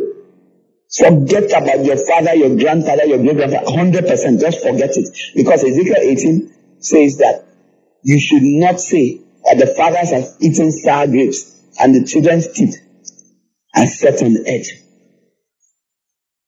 For it is the soul that sins that dies. That was said under the old covenant, and you're quoting it even now under the new. Just forget that story. Live in righteousness and obedience to God now, and none of those things will come near you or touch you. We walk in victory over them all. If you be like Caleb and Joshua, if he could do with the same generation, how much more the children that have a special promise? But I will bring in your little ones, whom you said will become victims of war. The reason why I compromised is because of the children. I needed money for their school fees. I needed food to eat. It's because of food. It's not greed. It's just that we need to hustle. We needed to do something. And God sees it's because those children that you thought will become victims of the battles you were to fight and overcome, He will bring them into that land. You there in the wilderness, a dry place. You have a dry walk with God till you see Him face to face. So if you are of an older generation of those who have known God, maybe you can still repent. Maybe. Or maybe there is no hope. Maybe you're there in the wilderness, a dry place. But how dare you stand up now and stop your children and say, don't follow Moses or Joshua. I couldn't enter. Neither should you try. Really? They will enjoy the land that you have despised. But as for you, your dead bodies will fall in this wilderness. And your children will wander in the wilderness 40 years and suffer for your unfaithfulness. Are you seeing why you've been suffering? Previous unfaithful spiritual parents that have tasted God's goodness and compromised. Because of them, the children suffer. Not that they can't enter the land or won't enter the land, but they suffer. How do they suffer? By wandering around for a long time without experiencing it. They would have entered at 20 below. They would have entered 22. He said when they numbered them when they were coming out of Egypt. Everyone 20 above. There were 600,000 men armed for war. 600,000. Everyone below that. Now this is 2 years later. So those guys were 22, 21 plus 22, and everyone above to 60 and above. God had just said, none of you will enter except Joshua and Caleb. So he didn't used to mention Joshua's name much of the time. Mostly Caleb, because Joshua was going to be the next leader. It's like there's no need. It's like talking about people that have had victory in their walk with God and mentioning Jesus' name. What for now? Say, you know how Peter and James and John and Jesus made it. So he didn't used to bother. Do you understand? Joshua is the same name. Yeshua. It's Jesus. He's a picture of Jesus. Okay? So, he said most of the time he hear him only mention Caleb and say he's of a different spirit. It was already known that Joshua was of a different spirit and he represents the Lord who takes them into further dimension. He said those children will suffer. We suffer by being in the place longer than we should. Don't you know what would have happened if your parents were walking with God in the promised land, in great revelation and experience with God from the beginning? If the church was walking in it constantly, the glory and grace of God, you'd have been seeing amazing things every day of your life. But you too have had to wander around in dry Christian experiences. Is there anyone here that didn't walk through it? Is there anyone here that didn't go through spiritual wilderness, watching and even wondering what is all this about? It's because of the previous. Now, I'm not saying our parents have come to the time, the fullness of the promised land. No, that will happen at the trumpets, at the blowing of the trumpets. That's when that will happen. That's when it will happen. At the first resurrection, what's commonly referred to as the rapture in the church of God. That will be the promised land, a transformed body, supernatural like the Lord Jesus. But at least they would have had God's pleasure on their life.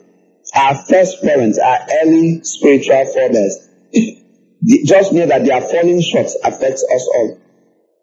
It's unavoidable. So we mustn't fall short also. So we don't make those that come after us also to suffer. Do you understand this? He said they will suffer for your unfaithfulness. People always suffer for the unfaithfulness of other people. It's unavoidable. Everybody suffers. Until your dead bodies lie finished in the wilderness. According to the number of days you have investigated this land, 40 days, 1 day for a year, you will suffer for your iniquities. 40 years, and you will know what it means to thwart me. How does your Bible say that? That's verse 34. You will know what it means to thwart me. You will know what it means to cause me displeasure. That's my verse, King James. You shall know my breach of promise. Straight from your law books, law students. God Almighty said, you shall know my breach of promise. You will know it. You will know my breach of promise. Did you see he had promised? There are conditions on which God breaches his promise. Have you heard all the people preaching that God can never breach his promise? I always wonder which Bible they read, because it's the one I read. God looks at you and goes, Eli, I told Phinehas, your predecessor, your great grandfather, that you're not drink. No, forget it. You will no more be my priest. It was a covenant of salt. The Bible says so. So you're not entering. There'll be no priest in your household. The house, he said, an everlasting covenant, a covenant of salt. Phinehas, because you have done. People struggle with this. They struggle.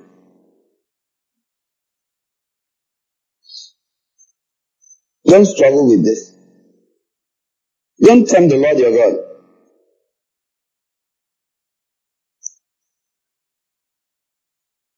I, the Lord, have said, I will surely do so to all this evil congregation that has gathered together against me. Physically, who did they gather against?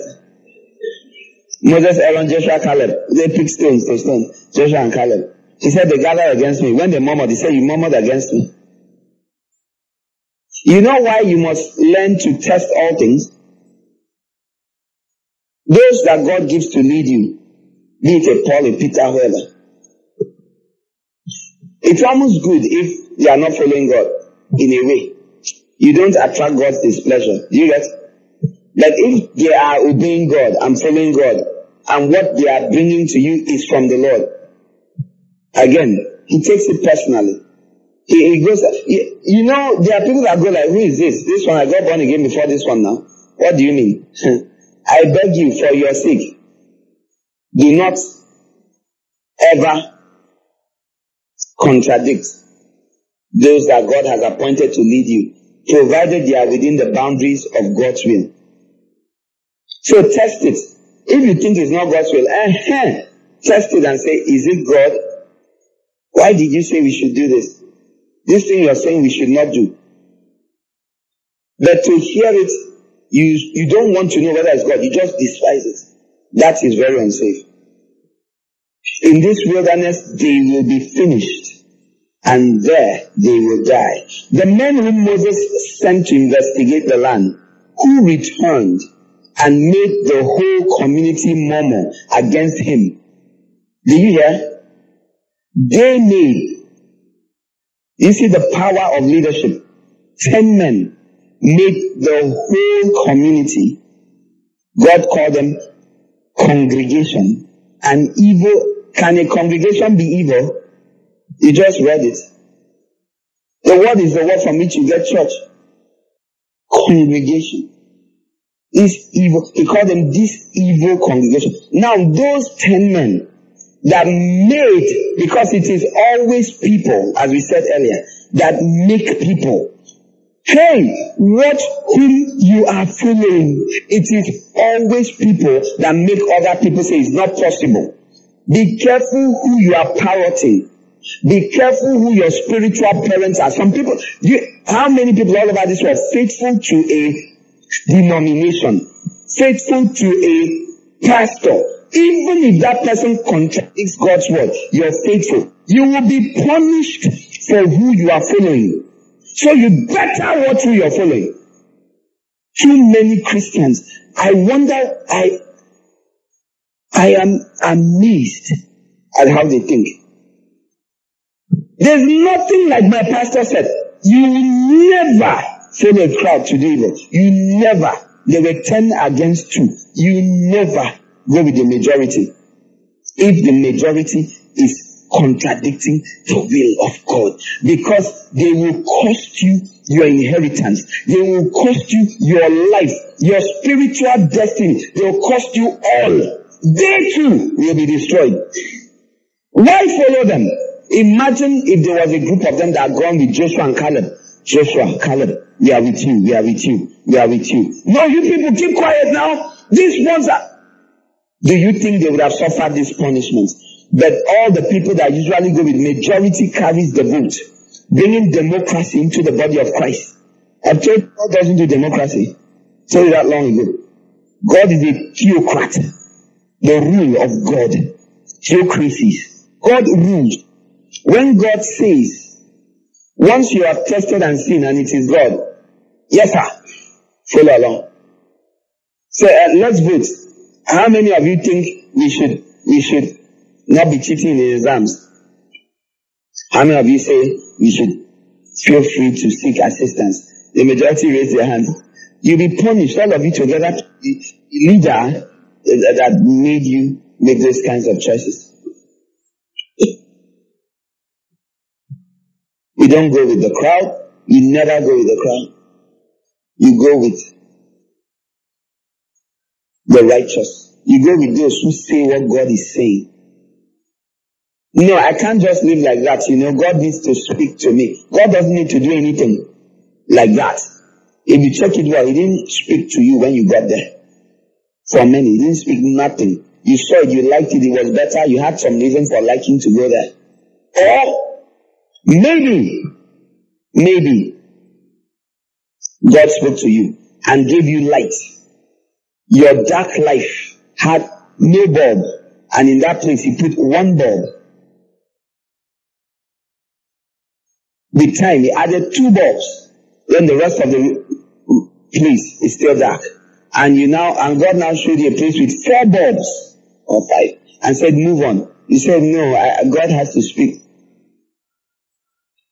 Be attracted to light. If you are a person of light, if you walk in the light, you have fellowship one with another. These people had the misfortune of hanging out and following people who make others say that it can be done. You hear people saying they are pastor, whether you like it or not. You open your mouth and mislead people with false doctrine. It is so, why do you think James 3 said, brethren, let not many of you be teachers? You can't purposely mislead people. You can't, oh God.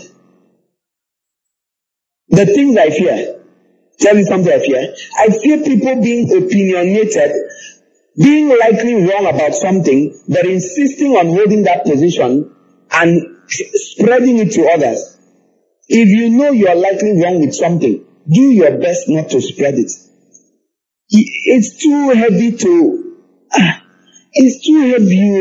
You know you're going to answer for all the people that followed you. What did he say? Those men, by producing, they murmured against him by producing an evil report about the land. Those men who produced the evil report about the land died by the plague before the Lord. It's right there. He said they died by the plague before the Lord. I don't know if this is a plague that came later on, or if it was instant, but it's likely later on when there was a plague with the Midianite women.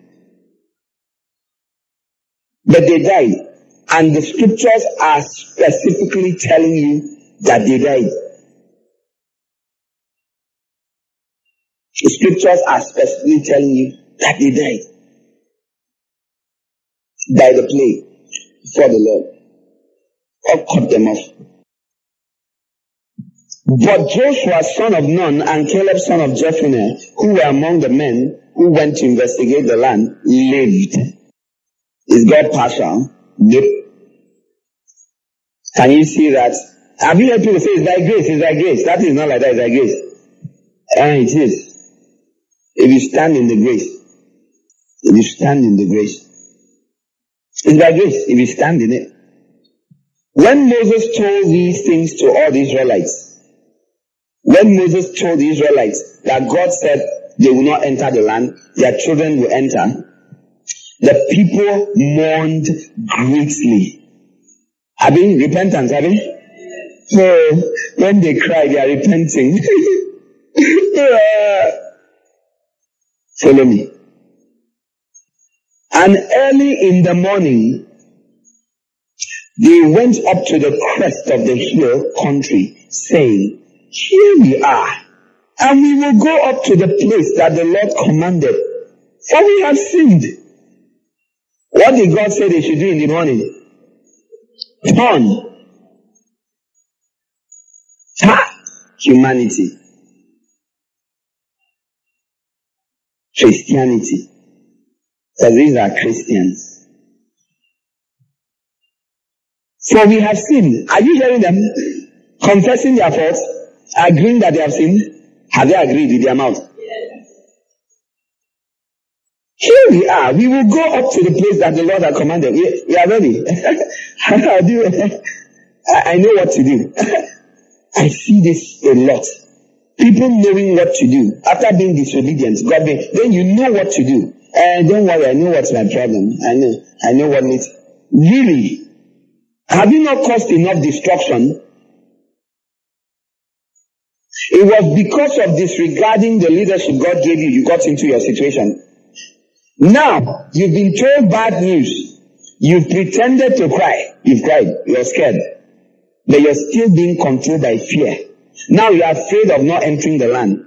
You don't understand. But Moses said, why are you now transgressing the commandments of the Lord? It will not succeed.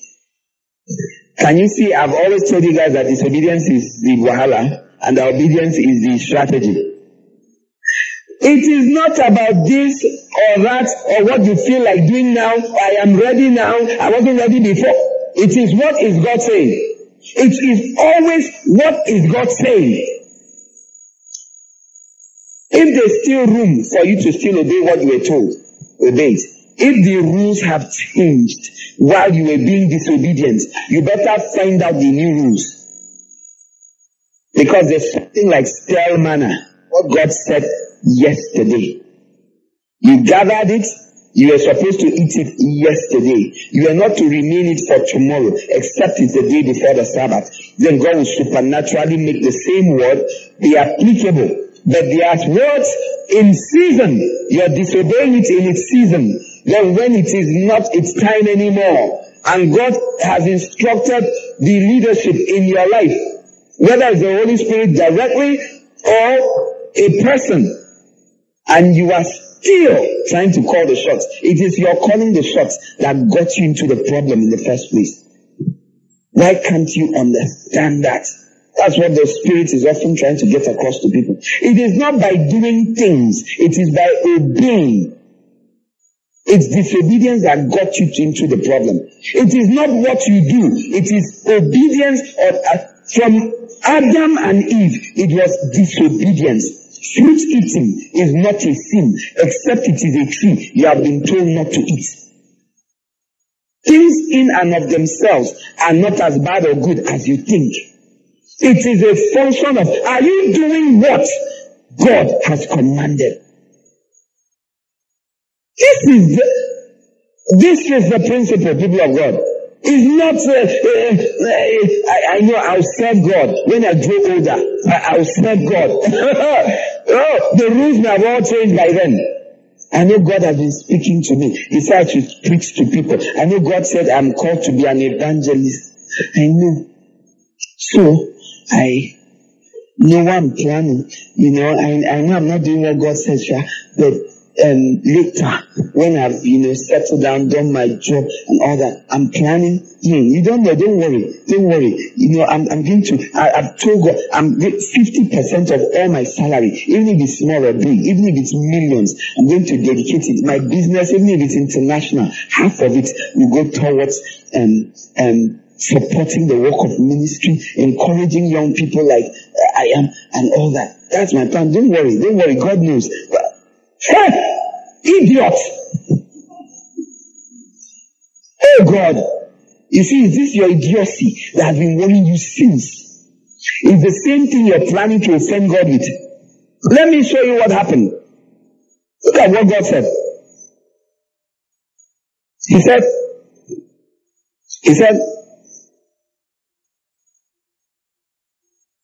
why are you now transgressing the commandment of the Lord? Moses must have thought that they repented as they cried.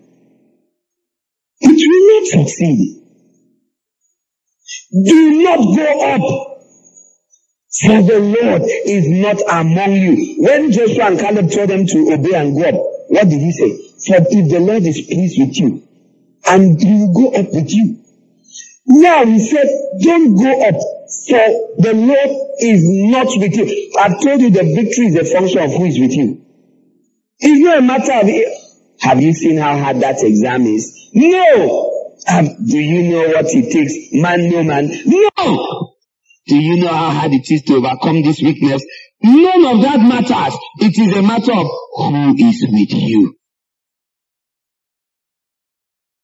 Do you know how many years it took for Kakakasa to achieve that? It doesn't matter. Who is with you? Did you not hear what happened to this when he tried it?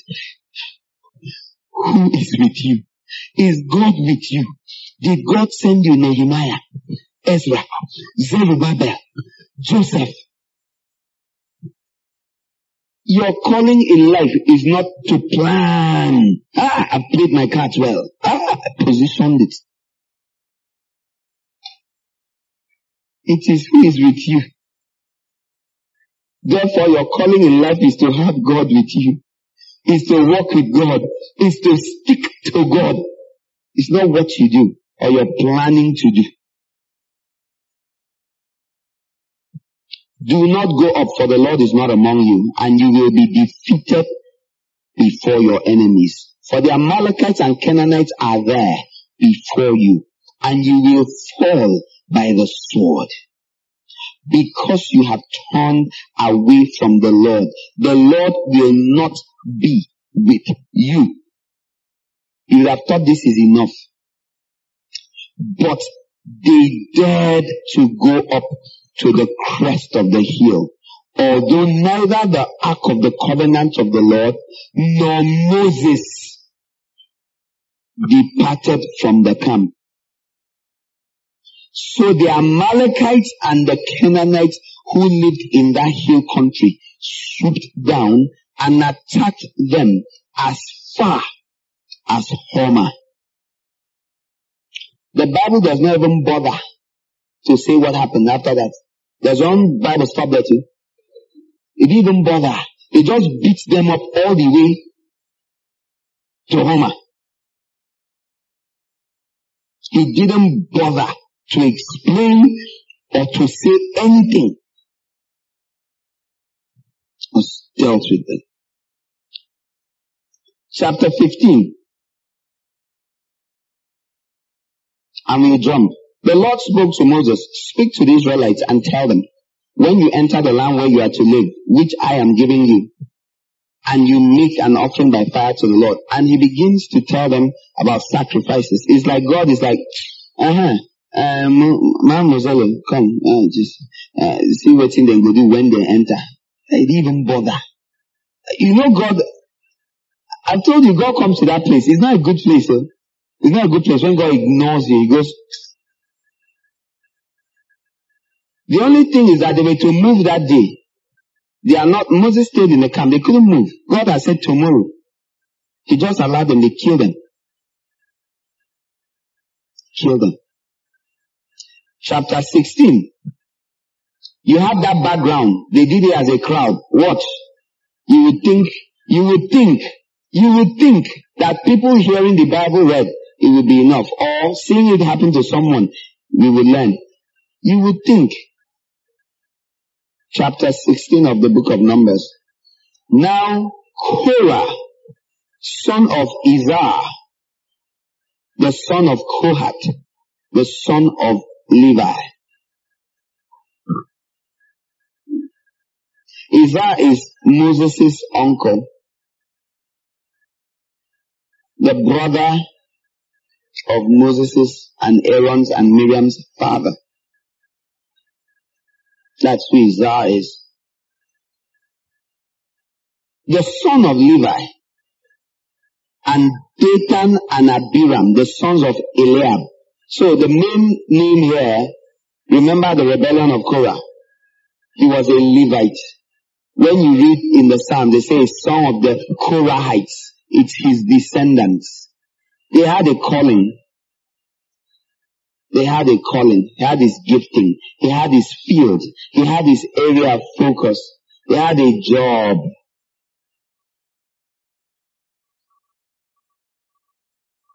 And Dathan and Abiram, two other chaps. Who are they? They are sons of Eliab and On, son of Pelet, who were Reubenites. Who is Reuben? The first son. Remember, Levites were given in the place of the first sons? First sons were not all Reubenites, but this is symbolic. Two sons, Dathan and Abiram, and On, son of Pelet. They took men, Korah leading, they took men and rebelled against Moses along with some of the Israelites. Are you seeing? They rebelled against Moses. They have not gotten it. Spiritual leaders, take note, they are Levites. A Levite is the head, a spiritual person. I too am a child of God. And I have a calling on my life. They took Reubenites, first son, family of the first son,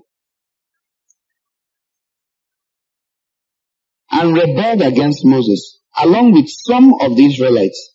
250 leaders of the community. Are you tracking with us? This is the influence of Korah. Chosen from the assembly, famous men. Are you here? They're on TV.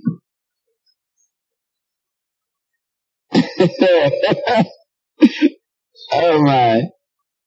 I love the scriptures. Chosen from the community. These guys are distinguished. And they assembled against Moses and Aaron, 250 men in tow. Elders, leaders amongst the community. And they assembled against Moses and Aaron, saying to them,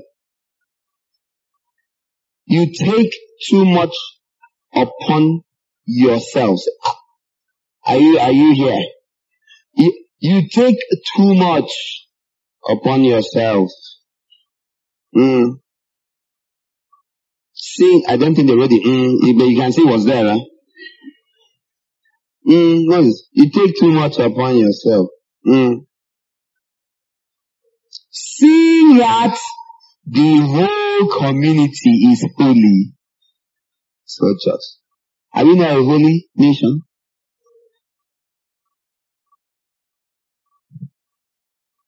Every one of them. And the Lord is among them. Why then do you exalt yourselves above the community of the Lord? Guess what followed? Danger.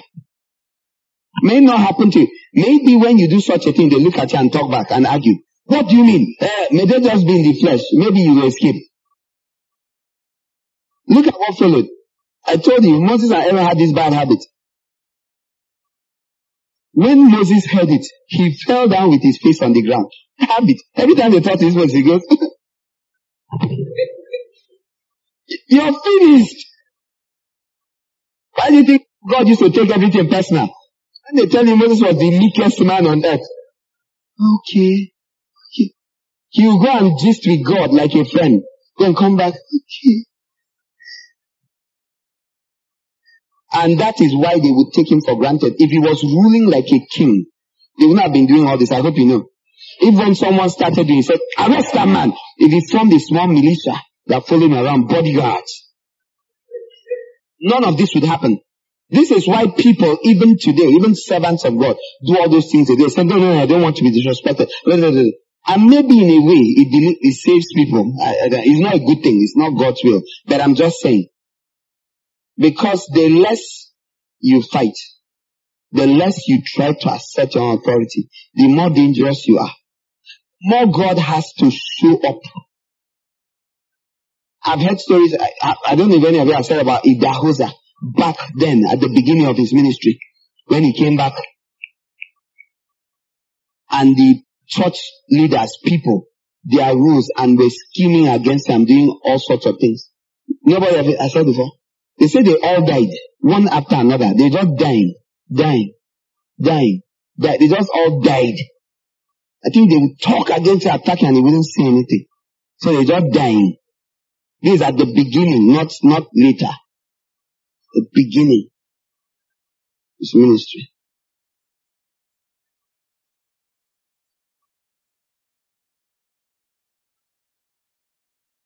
A time comes, I've heard things like this about how much later when people start searching, that thing you did, you will die, and the person does not die.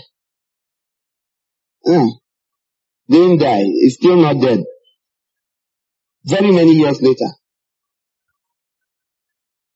Number one, you have to be right. And two, you have to be humble. If you want the Lord fighting your battles. Were these people lying that God had chosen these people and set them apart for himself? Did he not call them a holy nation? He did. He called them. He said he wanted them to be a kingdom of priests. For him, God said so about the children of Israel in the book of Exodus. But this is abuse, pure and simple. God didn't send them. This had nothing to do with God. They were not. Number one, Moses did not take too much upon himself. What did he do? What did he do? Do you remember when someone asked, he said, which of you have I taken your cow or anything? If he was oppressing people, taking things, if he was going beyond his boundaries, they would have been something they could see.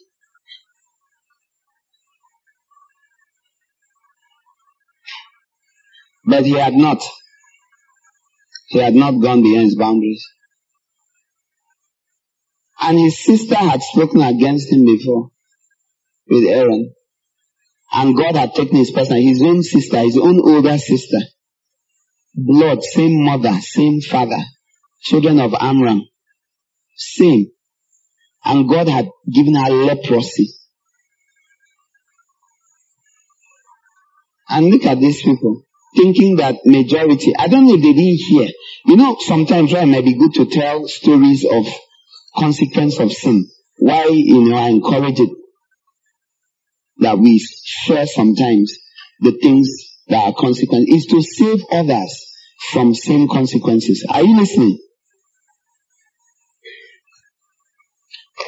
Moses fell down with his face to the ground. Then he said to Korah and to all his company.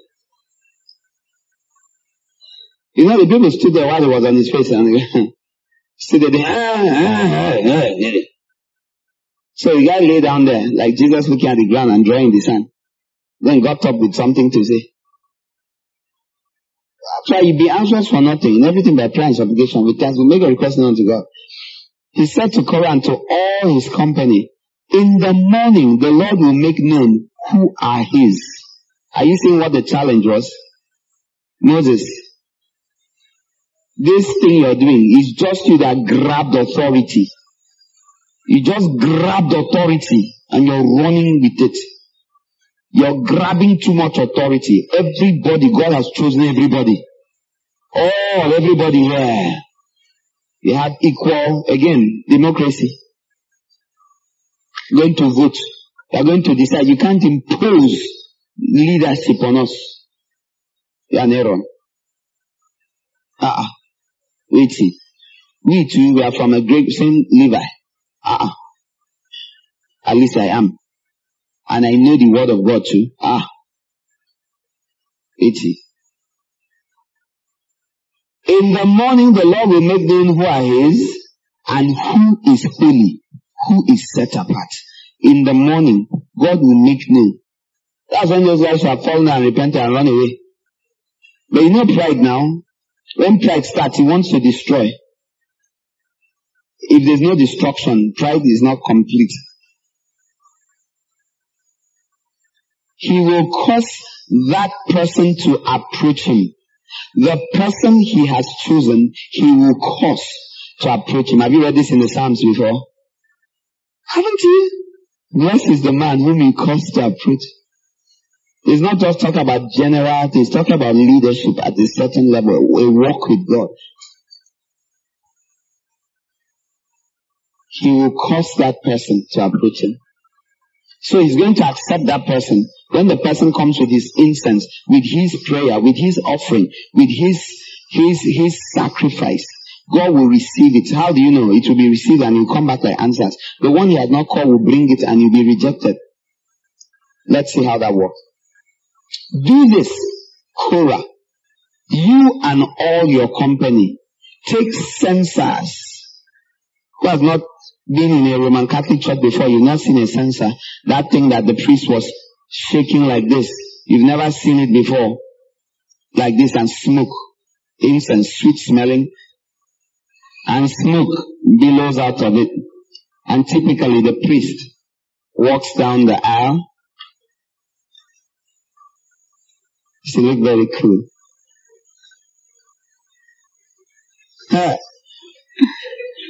She be fine. You see, like, fine, the moves. The rest of you. Penty, rascals. You don't even know how to enjoy life. Just I used to think they must be very hot. It's heavy clothes. Okay, the Penty rascals must be hot too, because they are wearing the same things now. That's a sensor. Are you cool? Something, it's metal always. So it can carry coal, can carry something hot. Like that. Put fire in them. And set incense on them before the Lord tomorrow. Bring your prayer. Bring your requests. Bring your demands.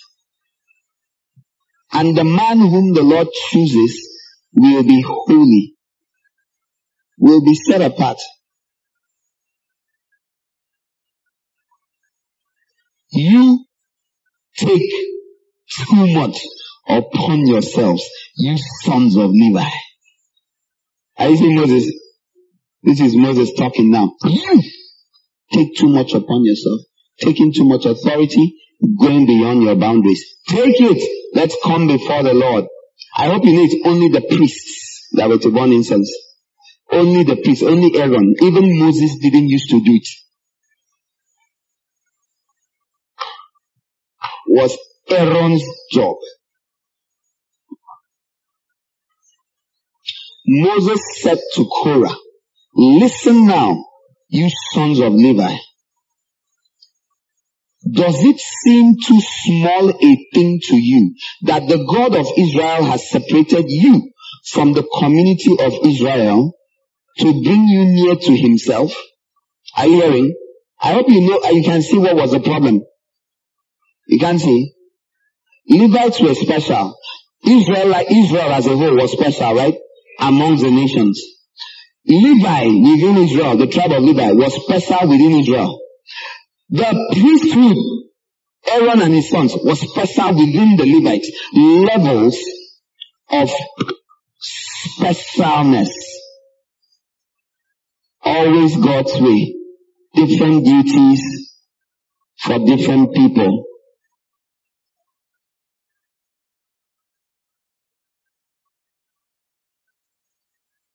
And these guys, second tier leaders, say they must be first tier leaders. Which is what happens usually if they were the general Israelites, they may have been contented. But they insisted, why should we be special and not more special, extra special? Why are you more special than I am? Why are you more set apart? Why are there areas in the tabernacle of Moses, you know, of course, that you know only the priest, the outer court, had Levites ministering. They are the ones that also carried the things for the holy place and the holy of holies. They moved the furniture. The Bible says that God gave the Levites to the priesthood. They were a gift. They will work for you. They were supposed to come here, go there, run, sit, do this, do that, carry these things. So the Levites did not like this. Why? What? You take too much on yourself. And because they can't just open their mouth and say, all of us, they know these ones will say, we too. So they go and get Reubenites. You understand? They get popular support. You know, people do this even in governmental matters. That's why the quicker you understand that God picks people to be in government too. It's a funny thing. But be careful never to drag something God has called someone to do. Are you listening to me? Every temptation to say everybody is special, everybody is equal in something, resist that thing all your life. Anytime you come across something like that, don't do. You know, I watch the American government sometimes. I watch how in the name of freedom or in the name of everybody has a voice, a right. Don't dishonor. When God has set someone apart for something, don't dishonor. There's nothing like they made a law to allow it. Better see the hand of God. If that woman is a woman of the house or the mother, don't contend with it.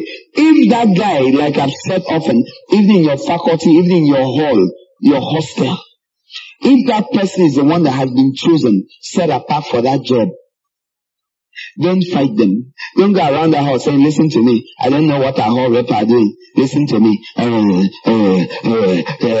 Start building. Take all that effort and point it towards the whole rep and talk to the whole rep. Take one or two and talk to the whole rep. Or you go and talk to an authority above the whole rep. Are you listening? But to stir up antagonism against a leader in anything, even if it is small brother, big brother, bigger sister, and mommy and daddy love her and said, sister is in charge. Every time you challenge someone's sphere of authority, you are challenging God. It's called the rebellion of Korah. It attracts punishment. It always does. So be very slow. When someone comes to you and starts murmuring against leaders in their life, be very slow to give a comment. I've heard many things in my life, and I've kept quiet very many times and not said things about them. And gone like, well, someone complaining about their husband, someone complaining about their boss, someone complaining about...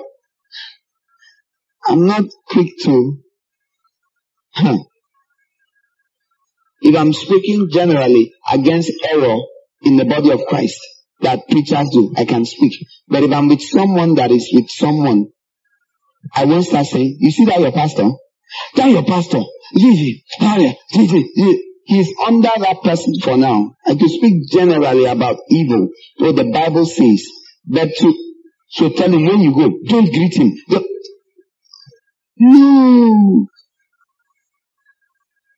Even if that pastor is in error, so I won't even do that. At the most, I'll tell you, leave that place. Don't be under that pastor. You shouldn't be. Because that person is leading you to perdition. Does it seem too small a thing to you that the God of Israel has separated you from the community of Israel to bring you near to himself? Do you see? Separated you from Israel, brought you near to himself, to perform the service of the tabernacle of the Lord, and to stand before the community to minister to them. The priest would send them, go do this. Aaron would tell them, go do this, go do that. Go and meet, go and serve. You, kill the animals here. You, kill the animals here. You, kill these animals here. Sacrifice, wash the entrails, the intestines. Handle this, handle that. That was their job. They were the hands and legs of the priests. Aaron and his sons. Levels of service. And he's asking them, is it that this job they gave you is too small? First, he separated you from everyone else. You guys are not to have an inheritance. He even said, I, the Lord, am their inheritance.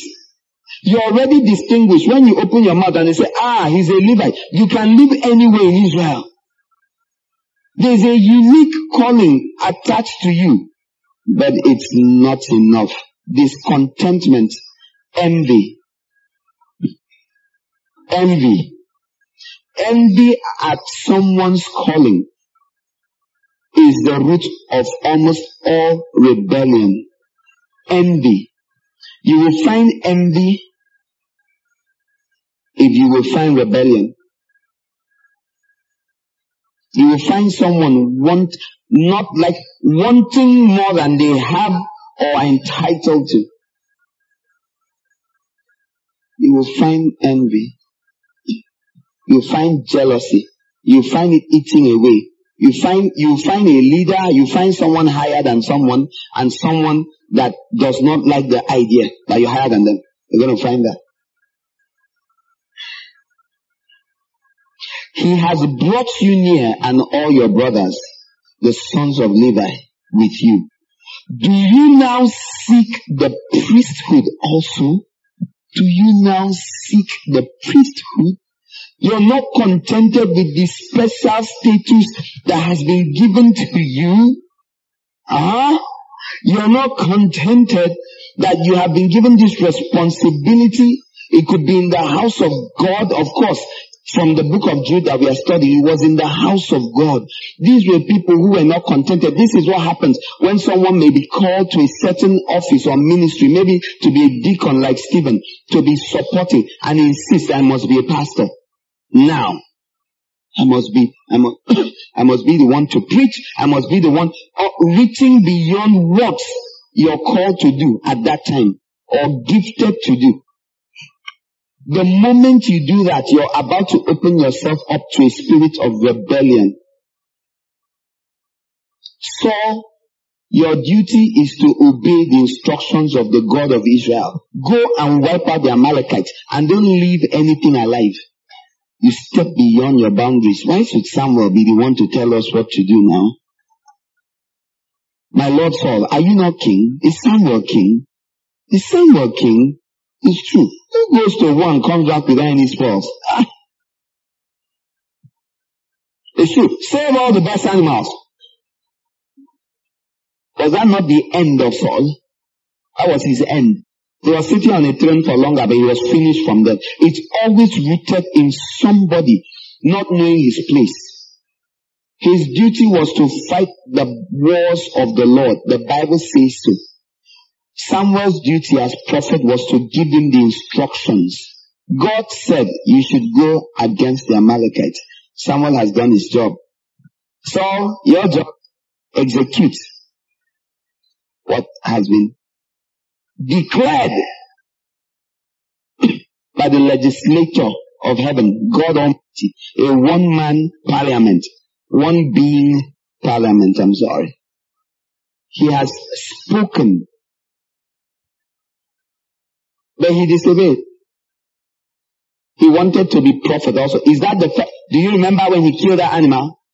Do you remember the same thing? I'm showing you Saul. For all of you that go around pitying Saul and say, because you have characteristics of Saul in your heart. Rebellious. Do you remember when someone said, don't wait till I come? And he waited. On the 7th day, he waited. And people were leaving him. People were going. People were leaving. A few men, about 600 only, were left with him. He was like, how will I fight the battle? You see, he trusted in the men to win battles. He didn't understand. May you understand. It's not by might, it's not by power. It is if the Spirit of God is with you.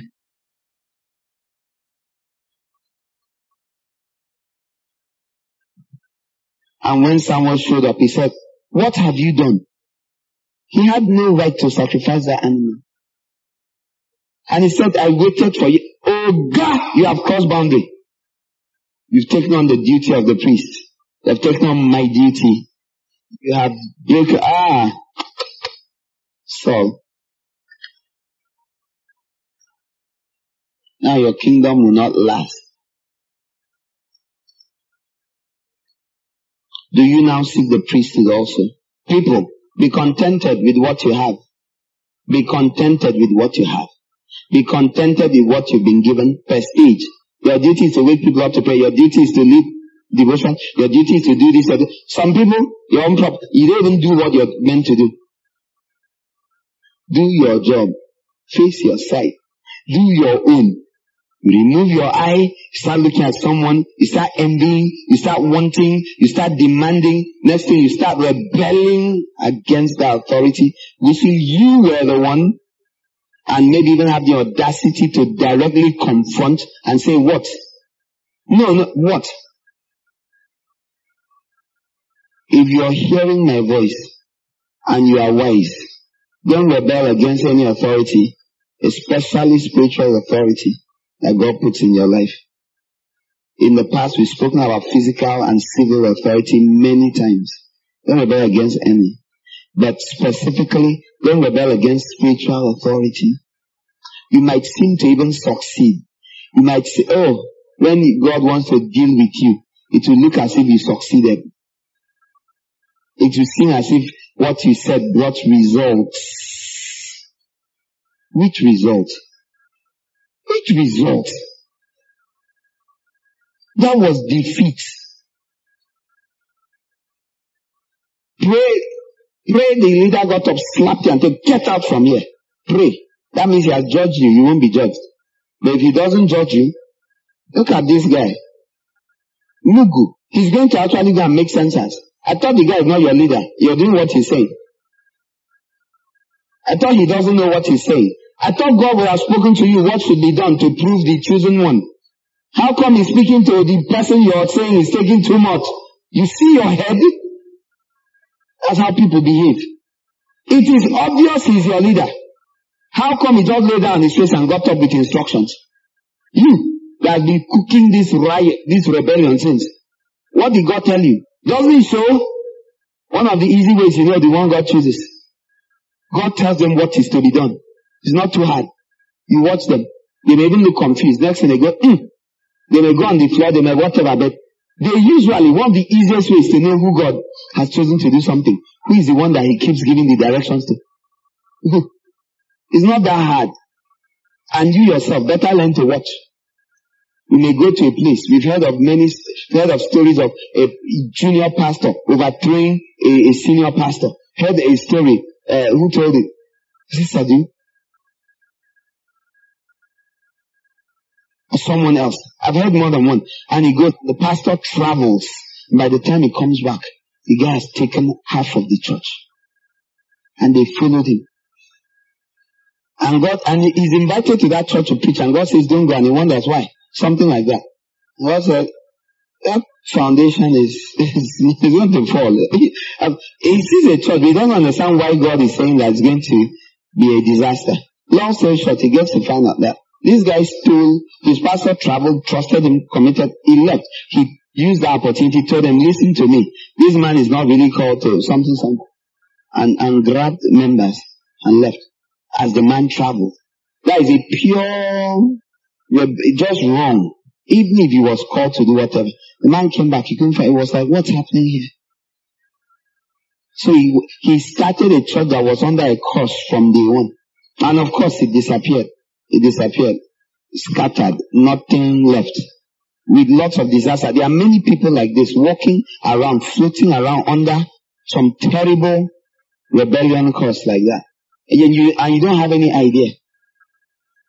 There are families you go to, husband and wife married, and they are not. The woman stole someone's husband from the wife, was staying in the house, and stole the husband. And there you are trying to pray. Oh God, visit this family. That's why I told you, don't pray like you're crazy. Always pray, God, tell me what to pray about. Pray in the spirit.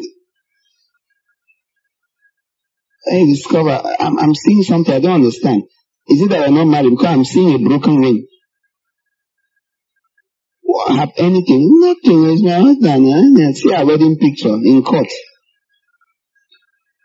Maybe God shows you mercy and tell you, no, you're not married, no. She was staying in this woman's house, stole the husband, kicked out the other woman, or left. There's nothing you can pray for that couple. Nothing in this world. Utter waste of time. And there are many such scenarios. You could take that and extrapolate into multiple examples. But in church, many gatherings like that are full of rebellion. People rebel. So many church groups started from rebellion. You want to leave a place. God said, move. Go away. Like me, don't know what to do. He says, move on. And I say, yes, sir. And I move. I didn't tell a soul. My parents were in the same church. I didn't tell them. The only person that knew was my wife. Because we had to pray together. By the way, my wife was still going after a while. Till she saw them knocking her solidly in her dream. And she stayed back by herself. I don't force people. I can fast as long as I like. I won't force you. You can do anything. If you like. If you don't like. We're forcing you to, then you say it's my pastor that made me do it. No. If I love you, well, I said, come. But you know now, all of you know. No forcing. No pushing. How many of you have I made fast here before? Apart from some days ago. And one other time, 2 years or so ago. That was the whole church. How many of you have I told, I made you fast? I didn't ask you to fast. I didn't say I think you should fast. I made you fast. How many? I can't see any hand. I don't make you. I suggest, I hint, I advise. Do what you like. Don't say I made you do anything. But if I like you, won't kill you, I may tell you, come on, gun. But I haven't even done that. Very rarely will I compel you to do anything. I left quietly. 7 days. That church was praying for 7 days. I told my wife, let's pray. So I prayed in the house. Every day I'll come back from the office and we pray together. Prayed. Briefly every evening. Prayed. And God began to speak and clarify. And we knew, we were supposed to leave. I don't know why she kept going after that. I even forgot she kept going. She reminded me some years ago that she kept going. I'm quick to obey. I stayed back. And that was it. When my mother realized, realizing,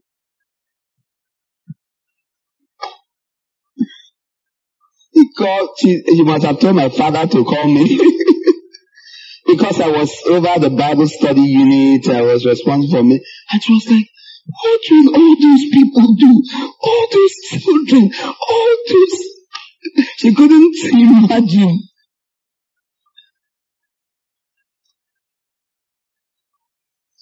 The office I was working, my boss was in the same church.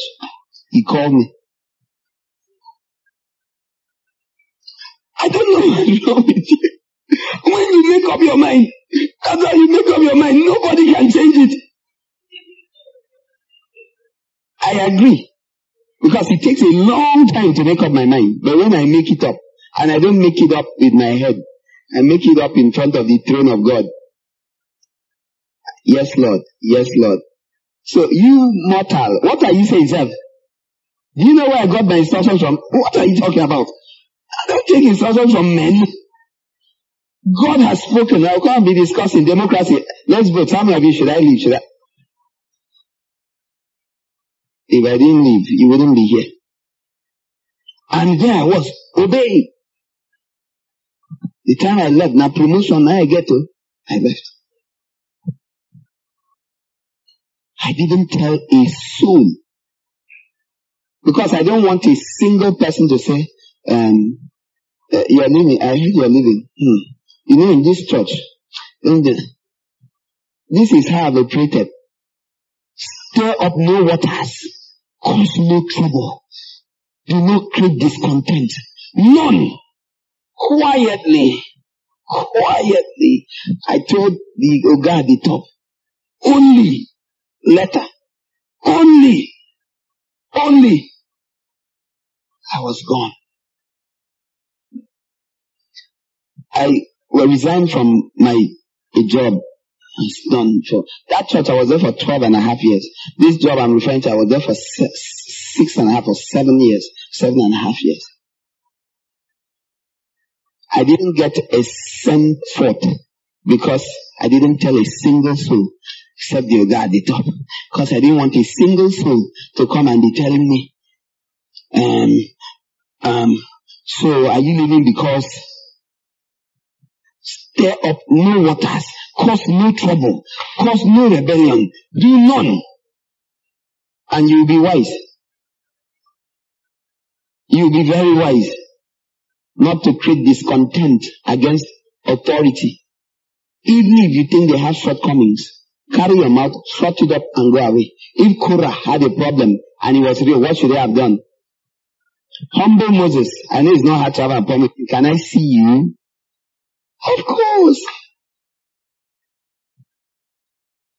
I want to understand the extent of our calling. So, from what you say, you're saying the priests, like Aaron and his children, your brother, Aaron, his children, your nephews, You are saying they are the only ones to do this, and we are the... Do you think Moses would have gone, what do you mean?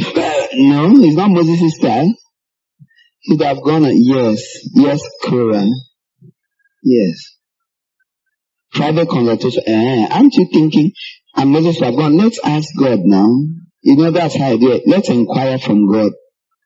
Let's go to the tent of meeting. And God would have spoken, Moses, my son, is Korah, step forward. Did God do all of this? Have you read the Bible? When God sent for Aaron and Miriam, said, come here. They murmured somewhere. God sent for Elder. Who wants to be sent for by God? Have you read that story? It's a horrible story. The Bible says God called for them, summoned them. It's like a father. 3 of them. And then he told Moses, Aaron and Miriam, he said, step forward. Then he began to talk. He didn't get a response because there was none. Then smoke filled the whole place. Then he departed. And when he leave, now they can't look Miriam. Maybe they went like, phew. Aaron turned and looked at Miriam. She was white like snow. You know the priest can't have leprosy. If he is qualified, can't do his work at all. So God knows how to punish. He's in different ways. Later, told Aaron, come here. He knocked him, he died. Put his son. Not immediately, it was later.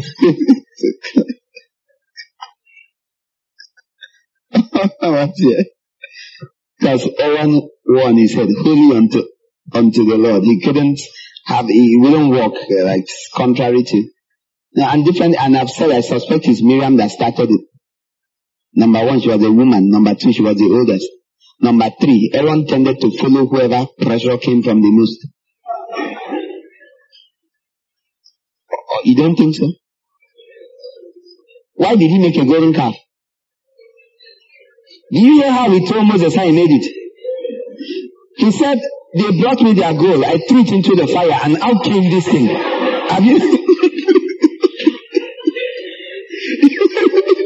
a magic calf.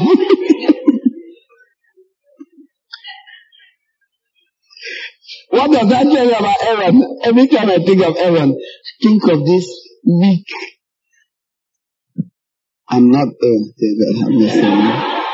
be careful. Great cloud of witnesses. We've been seeing Aaron around this compound.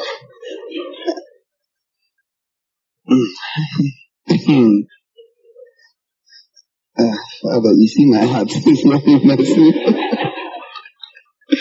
Now, because of illustration, I can't enter trouble because of it. Leave me alone. No illustrations anymore. I mean, you hear me, I don't abuse Gideon, I don't abuse Jonah, I don't abuse anybody. I don't abuse because I don't live like they used to live. Not that someone that would have put in a good word for you now.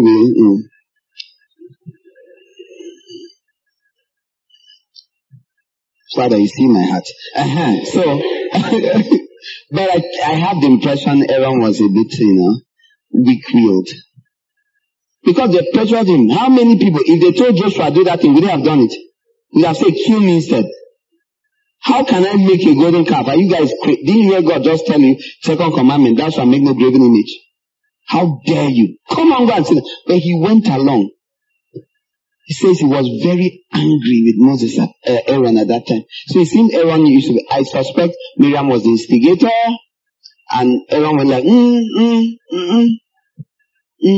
Like some people like that always can't take a stand on anything. Who was he married to? A Cushite. Some of the translation will say an Ethiopian.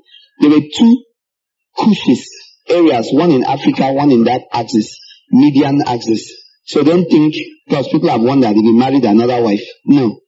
Because he married a wife when he ran out. Look, imagine what he looked for. I hope he was also envy. Oh yes! She said, is it only you God talks to? Just like these guys. The same thing. It's always envy. Have you not heard where there's envy and selfish ambition? There's confusion and every evil work. It's always. That's in the New Testament. The book of James chapter 3 tells you. Envy and selfish ambition is at the root of rebellion. Someone has to be envious of someone. Someone must want what someone else has. Please, if you find yourself rebelling, don't deceive yourself. Please hear me, because when I share this, sometimes some of you you still be thinking of others and you're thinking, but in my own life, when I'm rebellious, it's not because of that. It is. I've told you, always agree with the Bible first, then ask God to explain it to you. It is. You want to be your parent. You want to be in charge. You don't want someone to be in charge of you. You're envious person's authority over your life. That's why you're rebelling.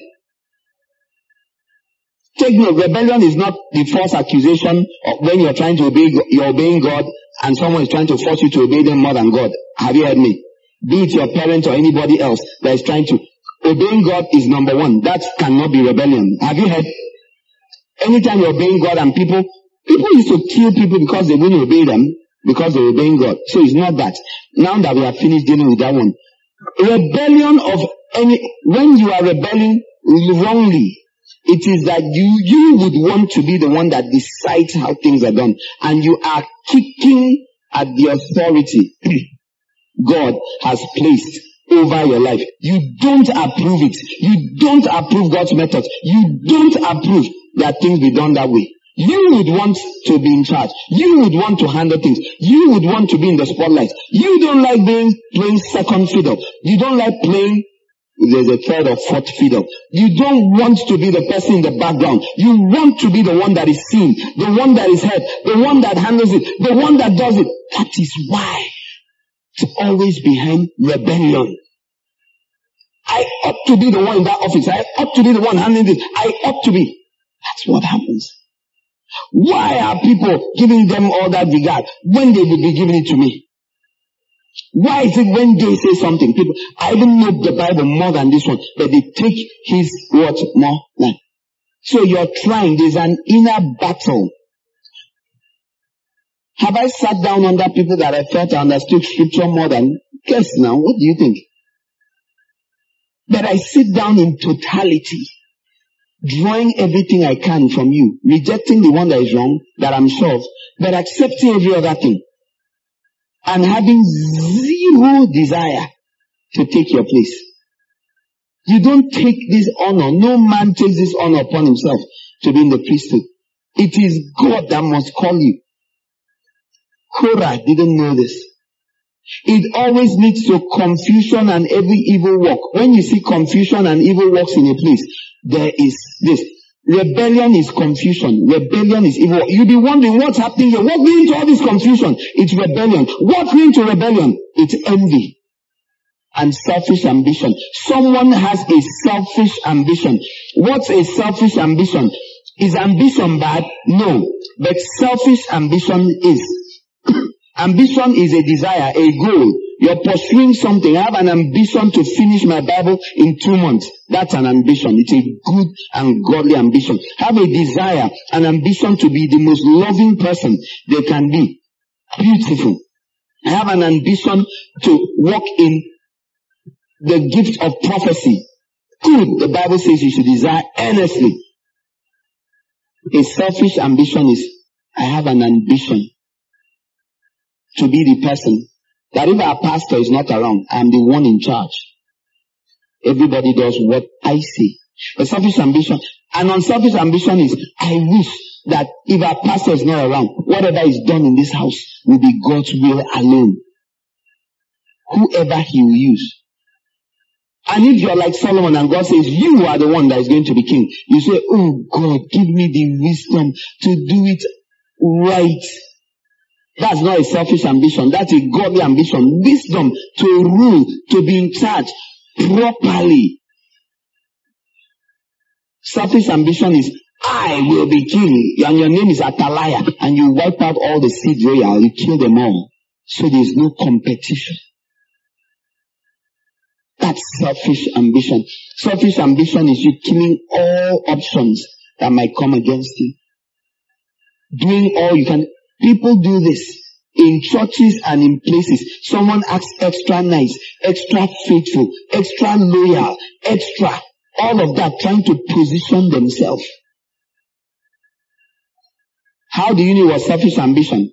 I am getting ready to die. I am considering that you will be the one that is in charge. And the person goes, what? After all my service? You can see the person would have been the worst king, the worst leader, because it wasn't real. It wasn't service. It was selfish ambition. I would definitely be among the leaders. Pam, you're not. You storm out. It's definite that it was not service. It was selfish ambition masquerading as service, love, faithfulness, commitment.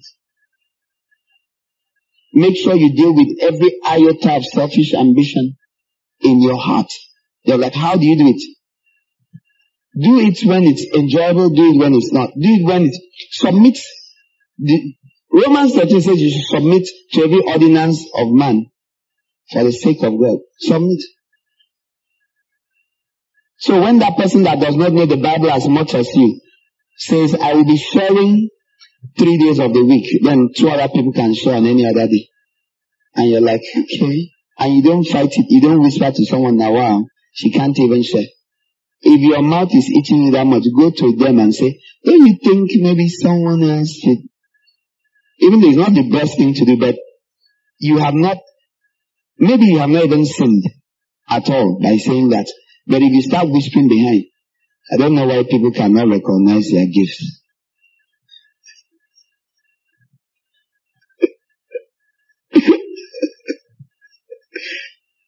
As you just say that, God looks down from heaven on you. And the look is not a good look. You're about to get a knock from on high.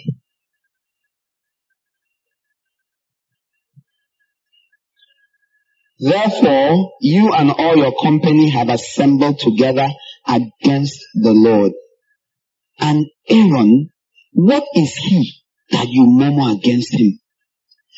Then Moses summoned Dathan and Abiram, the sons of Eliab, but they said, we will not come up. Are you hearing Dathan and Abiram? You know, solidarity. When people support you in your stupidity. They call them, you see they're getting bolder. He told Korah what he told him. I don't know if he called him aside and told him. The Bible says, he told Korah, Moses said to Korah, listen now, you sons of Levi. I don't know why he says sons. I don't know if he was alone. But Dathan, maybe he left. I think he must have left. See, I hope you know this was mercy. Oh yes! Oh, you don't understand. Every step is mercy. Before judgment is always mercy first. Mercy triumphs over judgment. And here was Moses. He summoned Dathan and Abiram, the sons of Eliab. They said, we will not come up. They're getting bolder. Me, when they come in the other time, I didn't go. It's you that likes it.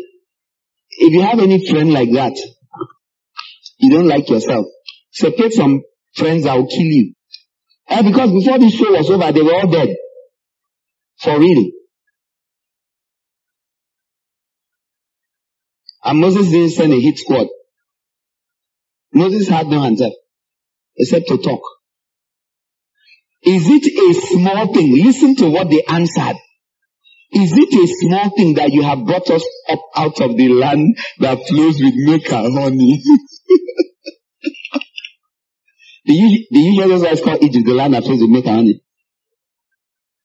And you see when him whom the gods would slay, they first make mad.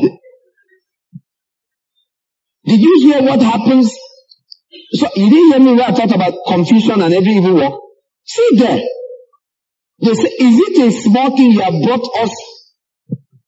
Is it a small thing that you have brought us up out of the land that flows with milk and honey to kill us in the wilderness? Now, do you want to make yourself a prince over us? They are giving us more explanation. You want to be a prince. You want to be a king. This was your plan, eh? came out here to be king over us. Look at these guys. God, because they defeated them, instead of seeing that they were disobedient, they got angry. They're getting harder. Are you seeing the hardening process? They're getting harder. Instead of saying, oh, we disobeyed Moses, we shouldn't have gone to fight these people again. When will we learn? They got angrier. This is what happens every stage of discipline you get. You get worse.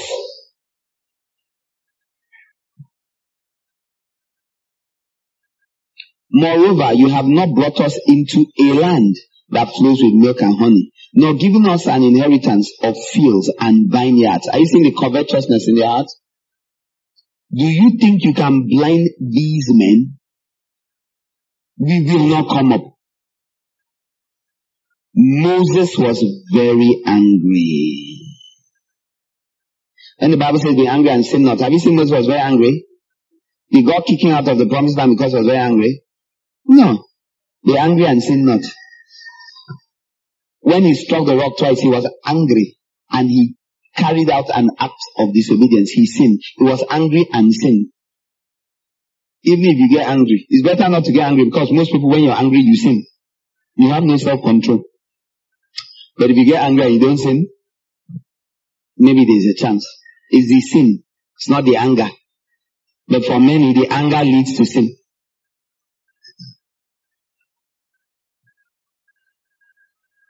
Moses was very angry and he said to the Lord, are you seeing what happened here?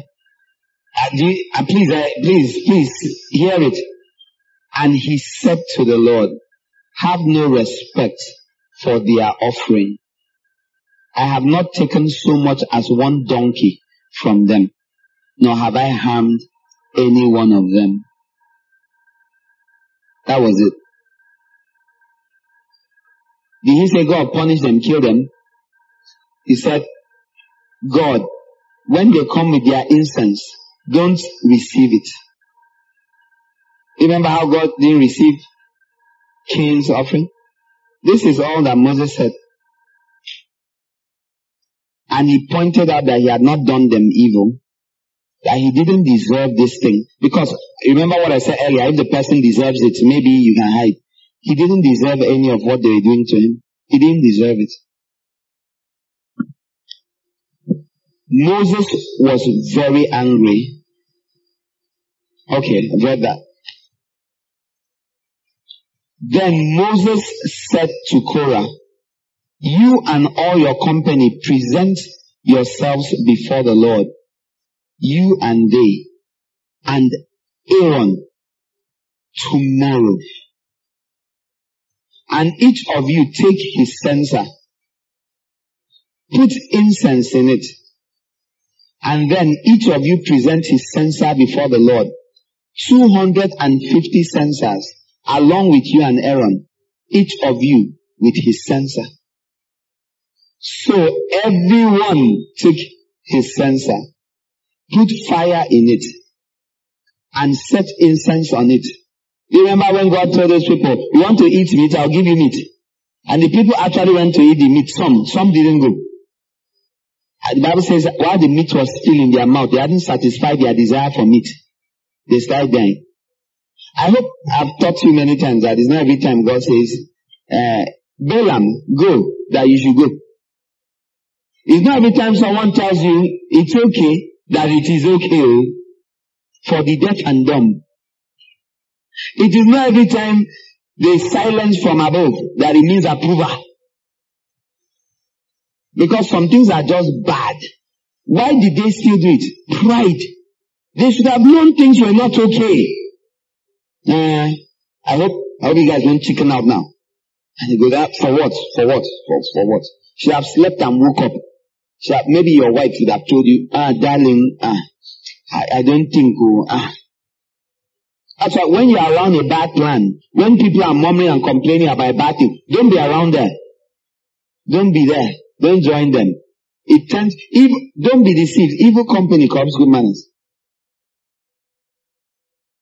So everyone took his censer, put fire in it, set incense on it, and stood at the entrance of the tent of meeting with Moses and Aaron. When Korah assembled the whole community against them at the entrance of the tent of meeting. Then the glory of the Lord appeared to the whole community. Remember the last time the glory of God appeared? Do you remember the last time the glory of God appeared? What happened? Judgment came forth that you will not enter the land. The glory appeared again. For those that think that whenever the glory appears, it's goodies. No, the glory means God showed up. When God shows up, when you have involved God in something, when God is called to sit over a matter, oh, please be in the right. Other than that, ask that counsel be cancelled, repent, and run away. People are too bold and fearless. I believe, I'm giving you information now. A lot of the judgments that will come in the days ahead against so-called servants of God will be in these kind of scenarios where people challenge, where Elijah says, come to the mountain, the God who answers by fire, and people show up and take the challenge, and God will strike them down. It will be someone trying to act as though all is well, when all is not well. And God will bring his judgment. If they turn back and stay away and refrain from seeing it through, they might escape. But the one who tries to show boldness in a wrong matter will discover that God has no partiality in him. So you better actually be right.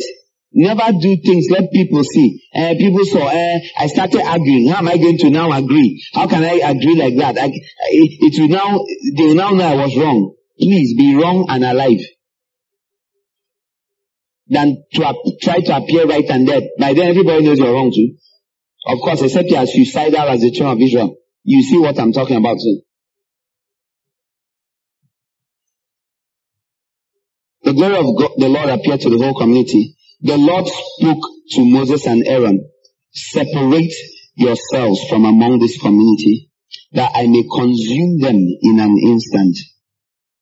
Do you see God talking? Do you remember the last time he showed up? Do you notice he wasn't in the mood? Oh God, may you never put God in this mood.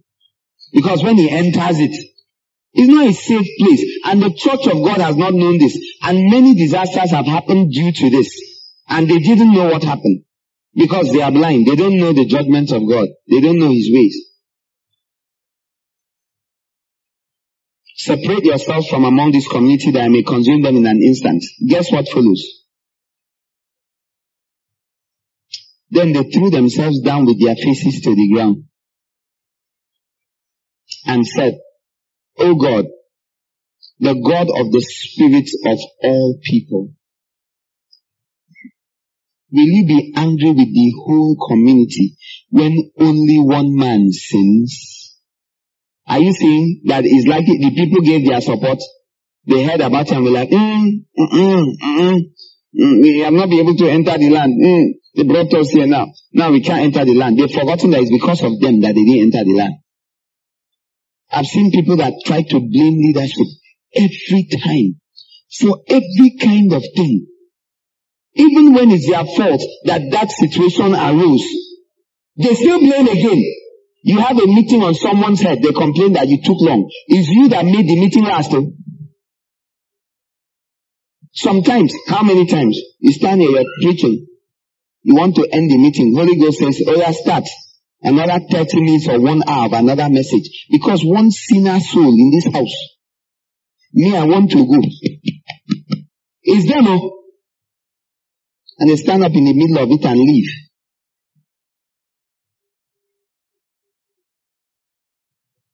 Now, thank God, most of the time I have no idea of who is the sinner soul. But sometimes, after they are gone, you're like, wait, where is this person? Sometimes, somewhere, there are times, it's time that tells me who it was. Events and issues. Or they stay and they leave you and they're complaining. See, this is my problem. They always take too long. But it's because of you that meeting lasted. That meeting that ended, that repentance that came for another 30 minutes, 1 hour, was because of you.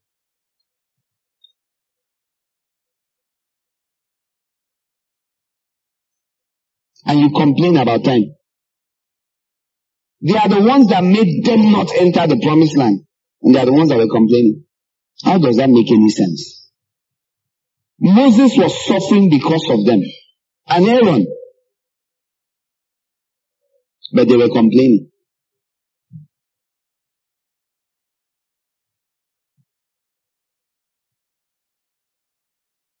The whole community obviously was involved.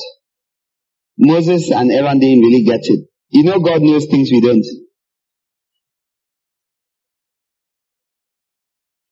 They begged.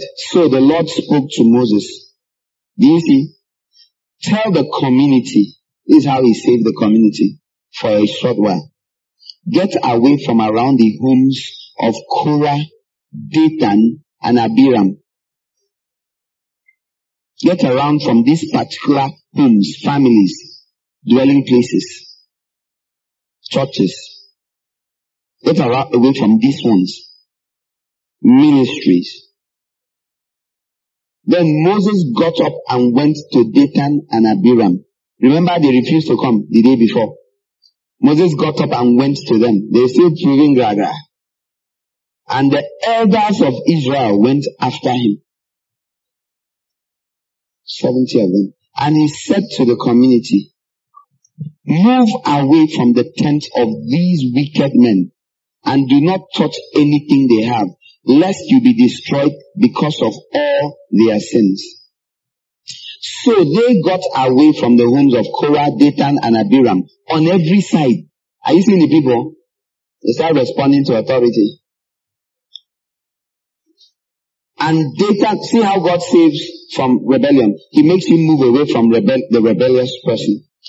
If he had gone ahead and judged the rebellious, the people that were keeping company, a companion of fools will be destroyed.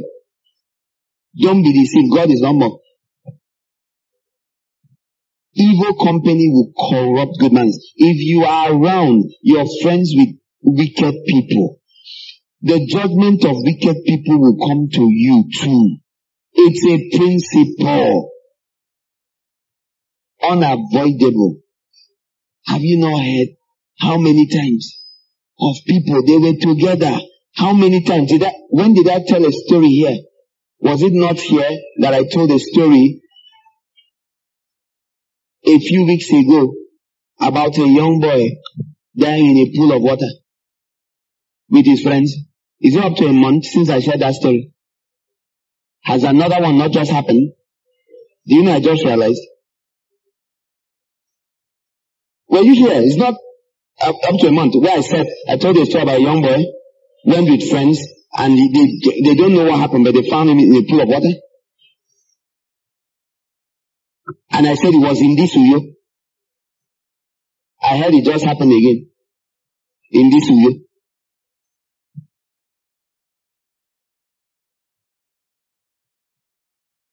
How many times now? A week ago, it's not more than a week, I saw a notice. They say a young boy in Abuja. Someone posted, I don't know when it happened, I didn't see a date, but they posted it on this thing, gone too soon or something. Young handsome boy, 17 years old or so, was with his friends, paid money, wealthy, and they say he was struggling in the water, and the other one said, leave him, Joe, he does yanga too much. In Abuja. Did anyone see? If he was not friends with those people, would he be dead?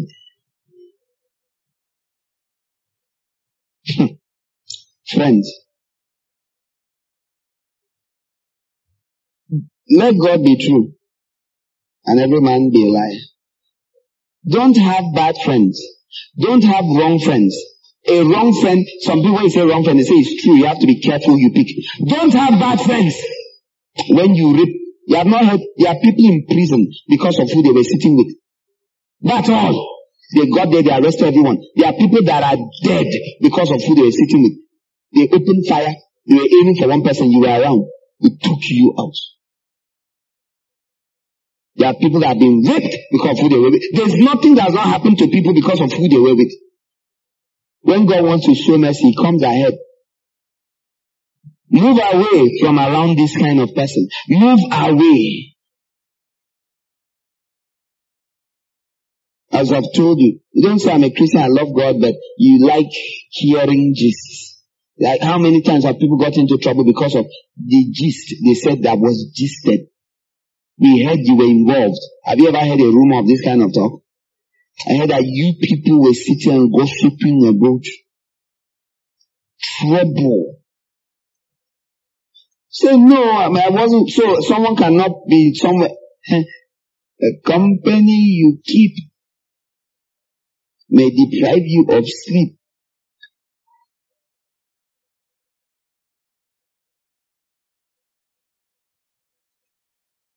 You don't have to do things.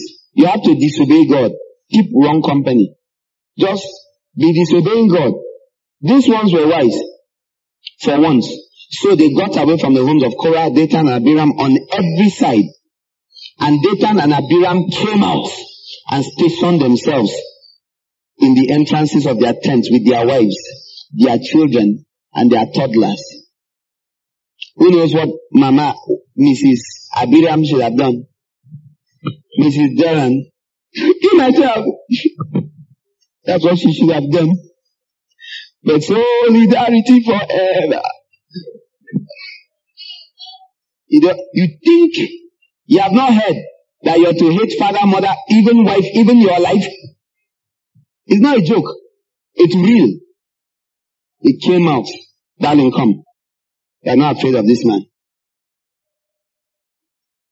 The face of stupidity. You're about to die. You don't know who not to keep with your toddler. Imagine, just wiped away their generations. Just wiped. With the small one. The consequence of bad leadership. There's nothing like the ground separator and say, what the innocent little babies. Little baby, evil company, corrupt good manner. Leave the place. Papa, leave me. Leave the place. What was I to know? I was just new in the Lord. You knew he is a sinner. When he said, come here, just a small kiss, you should have known he was a sinner. What was I to do?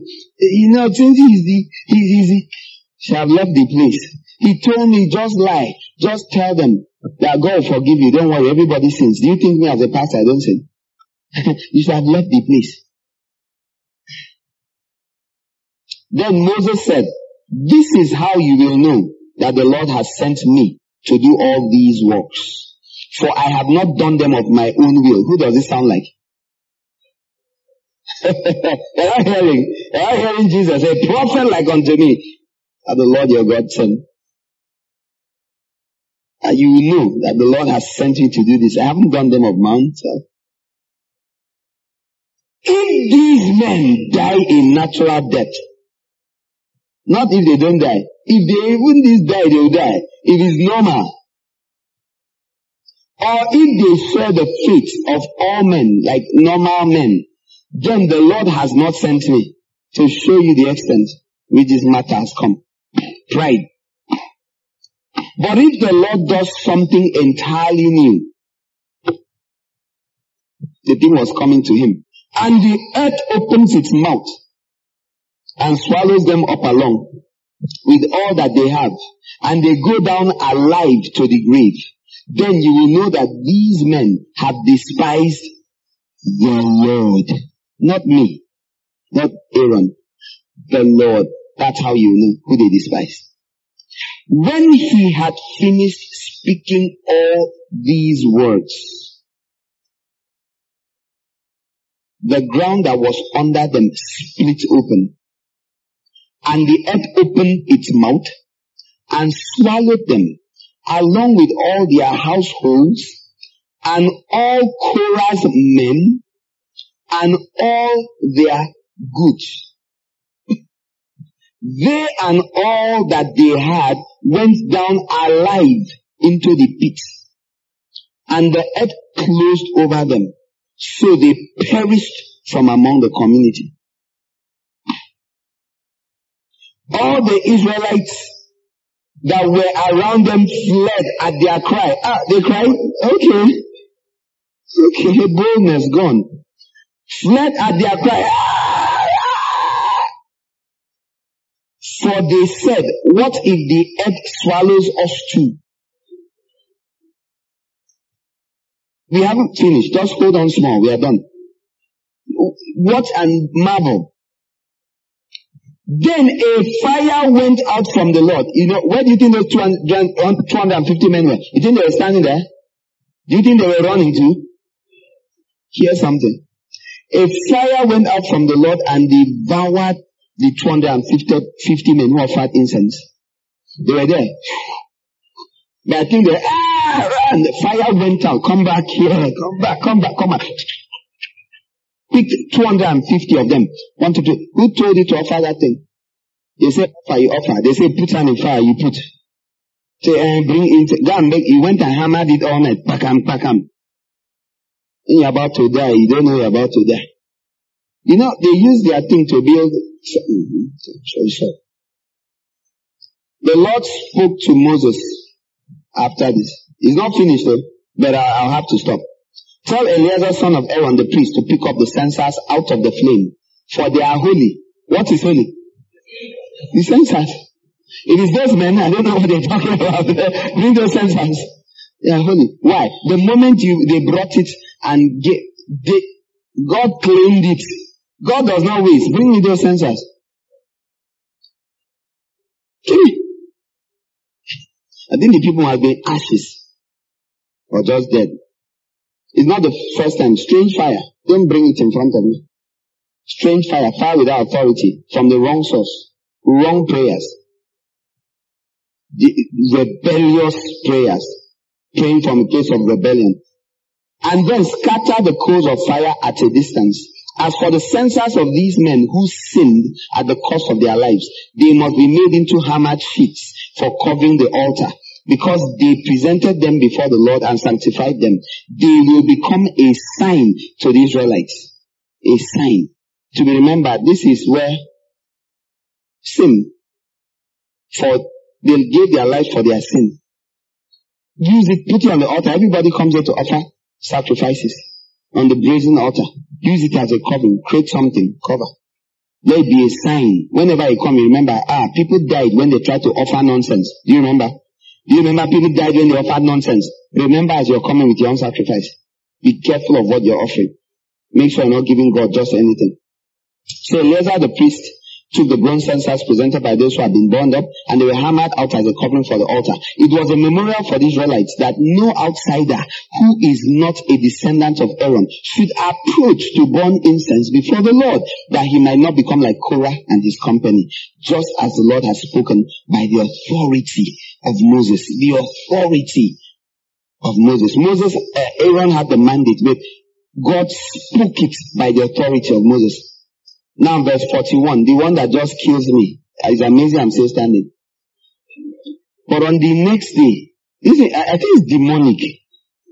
But on the next day, the whole community of Israelites murmured against Moses and Aaron. This is suicide. Saying, you have killed the Lord's people. I don't know you used to do this to them. I don't know. I wish it wasn't still happening now. It doesn't seem to make sense. Like how many layers of foolishness? When the community assembled against Moses and Aaron, they turned toward the tent of meeting and the cloud covered it. And the glory of the Lord appeared. God is tired. I know what tired. I know what tired. I'll be coming anyhow. You just be seeing me. Want to see me at work? I've come. The Lord spoke to Moses. Then Moses and Aaron stood before the tent of meeting. The Lord spoke to Moses. Get away from this community. You see, let me add my own words. Maybe what I told you yesterday. Didn't I tell you? You like postponing the inevitable. Me, I see the end from the beginning. I told you, let me work for these people. You said, no. Get away from this community so that I can consume them in an instant. Guess what follows? But they threw themselves down with their faces to the ground. Automatic mode. God, every time. God, please. God, please. But learn from it. If you happen to have leaders They are constantly interceding, always asking for mercy. Be careful. Watch. Then Moses said to Aaron, take the censer, put burning coals from the altar in it, place incense on it, and go quickly into the assembly and make atonement for them. For wrath has gone out from the Lord. The plague has begun. This time he didn't stand up with, the usual God answer him. The other times the God used to say something, same, no answer. So I think while he's waiting there and doing that, he's normal.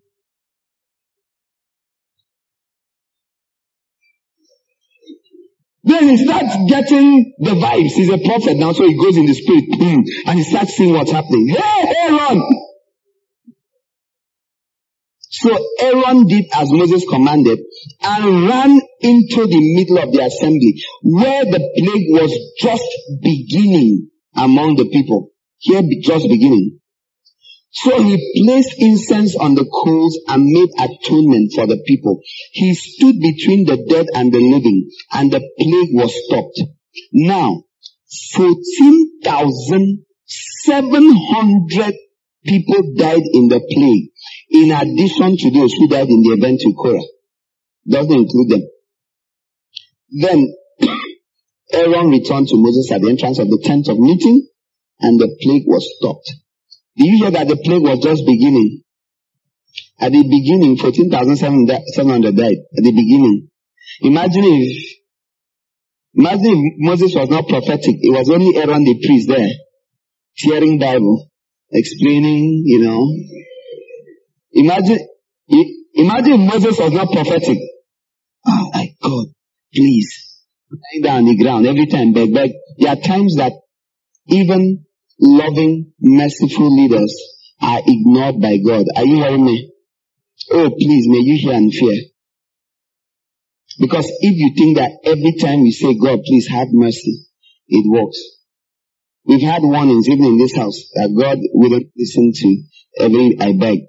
I just showed it to you in the Bible. In case when you heard those prophetic words, you said it's a lie. What kind of prophetic word is that? It's not scriptural. I've just shown it is scriptural.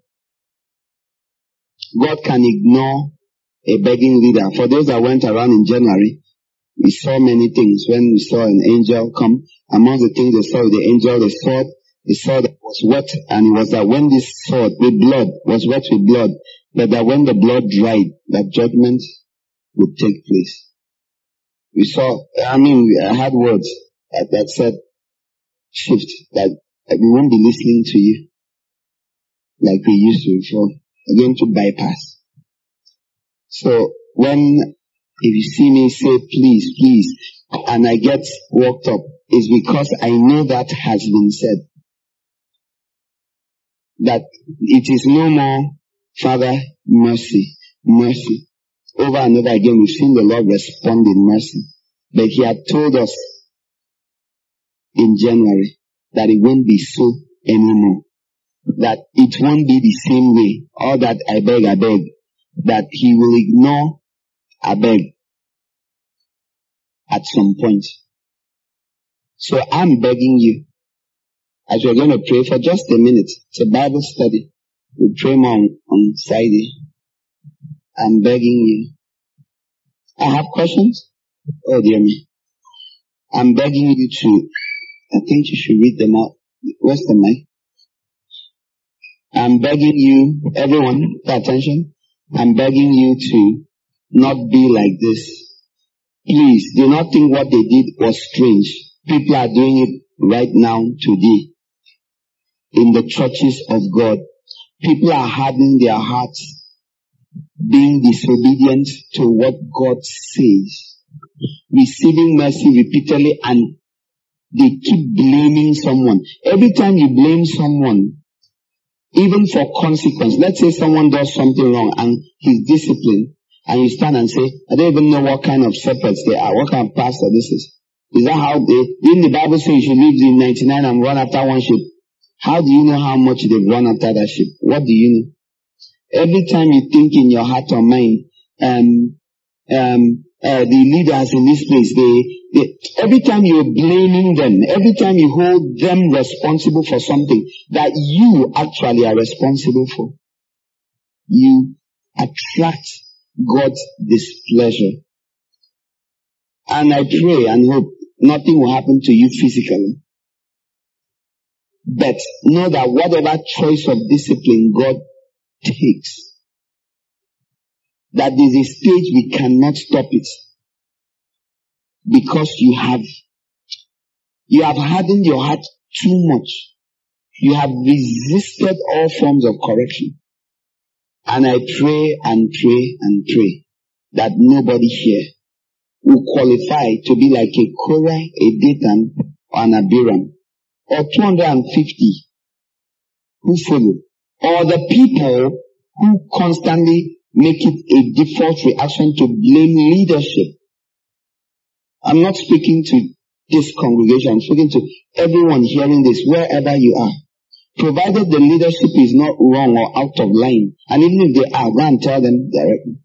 But those who have a knee-jerk reaction, the truth is you hate leadership. The truth is you have a problem. You're rebellious.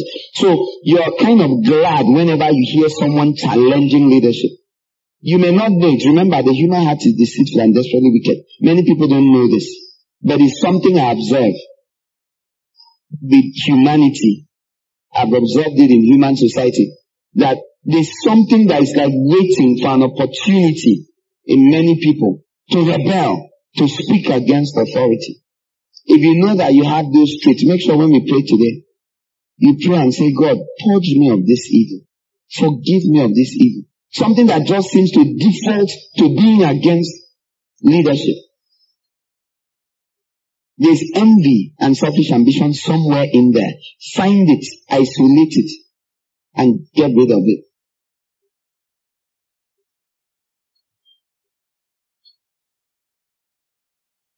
Don't blame. Adam and Eve should have taught you not to do that. Find out. Test all things. Search it out. Ask questions. Don't believe it because it was said. Do you know what Moses did? No. Ask. Does that sound like Moses? Someone said, are you sure? Let's go and ask him. Don't just go along. And say, would they have said if it wasn't so? Yes, they could have said if they have selfish ambition and envy, they can say anything. That's how the leaders got Jesus crucified. They crucified him. And the crowd joined. Thankfully, when Peter preached, they were cut to their hearts and repented. But most of those leaders, they were slaughtered eventually by the Romans. Because they got harder and harder. They wouldn't repent.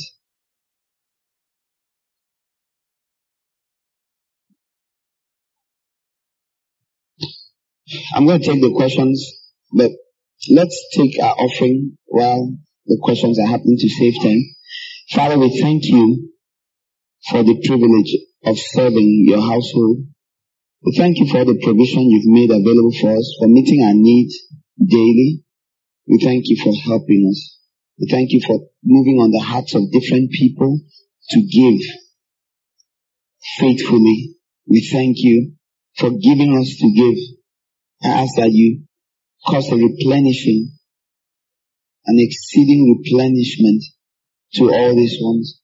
And I pray you that you continue to allow there to be no need in our midst. Do more than we ask or imagine. Thank you in Jesus' name. Amen. Yes, so the baskets will come around. Quickly, read the questions, please. In the rebellion, God punished Korah and family. Then who are the descendants that are spoken about in other places in scriptures? I don't know. Amam.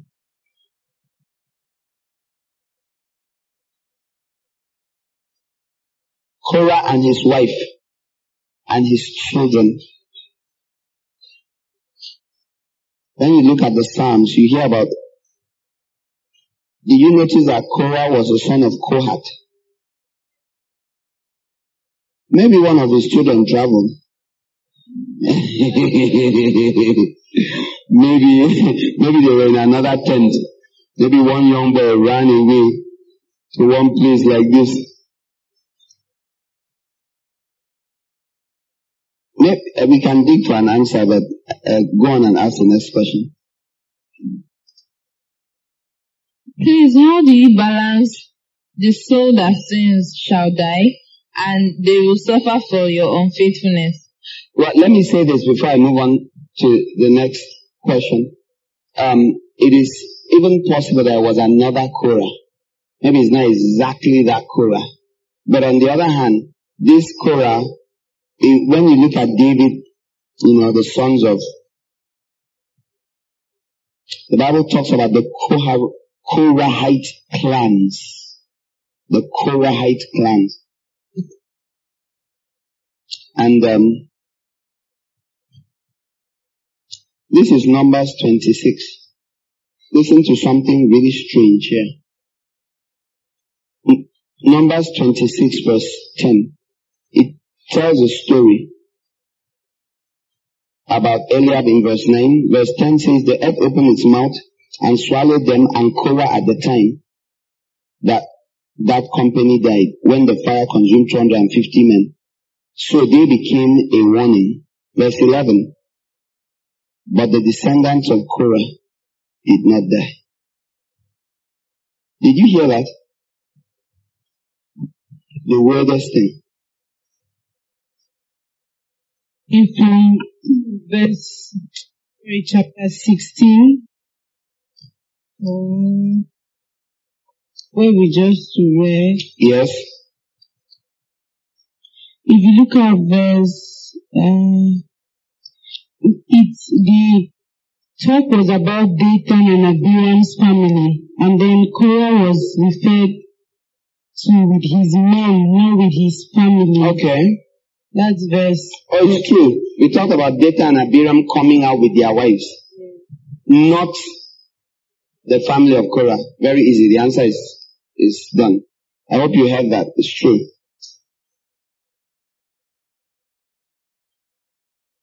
Okay, the second question. Please, how do you balance the soul that sins shall die and they will suffer for your unfaithfulness? I think, did that question come before I explained all those things? I think I have answered that. So, no. Did the topic leave you very sober? It should scare you spitless. And it's really important. Because rebellion is so common in the body of Christ. There are churches all over that started from rebellion. All over. One reason I said I'll leave a place and never stop anything. I will, because of how seriously I take not doing anything like that. I can't even invite people and say, oh, we started something, if you'd like to come. Even people I know that would want to partake in what's happening, I don't even invite them. I don't even tell them. I say, oh, come.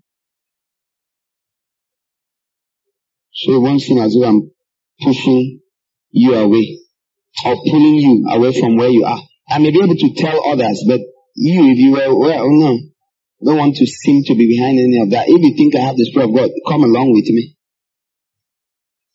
If you think I've been a blessing to you, then you should have come along. You should have looked and said, this is a person that has helped me know God and grow in God. Then, so why should I tell you to come along with it? How? Where you got to, maybe we were in that place. I helped you stand. I taught you the ways of God. Then I moved. You're still standing. What are you talking about? If it's me, I wouldn't call you. I'll just go. I don't know if it's right, but one time, there was someone, after a long time, years had passed, and I just hinted. I said, well, maybe you should. The person was like, you can never leave him. Inside me, I went like, che. See how you almost broke your rule. But it was years after. And now I was trying to show love. But again, people get attached to places, attached to things. But the wise don't get attached to anything except God. Let's pray and ask God. concerning rebellion, first of all, ask God to forgive you for all envy and purge you. We've already dealt with this in the past, but maybe it comes again. It comes every time you observe someone or something. The devil, it's an of the enemy. It's a flaming arrow. Ask God to purge you and quench all arrows of envy in your heart for against anybody at all, anywhere, even against your own brother and sister. You have 1 minute. Father, purge me of envy and selfish ambition. Envy and selfish ambition, wrong desires, jealousy. Forgive me and cleanse me. Deliver me and remove from me all of this, oh God. Purge me, O Lord God. Father, separate me from confusion and every evil work, oh God. In the name of Jesus.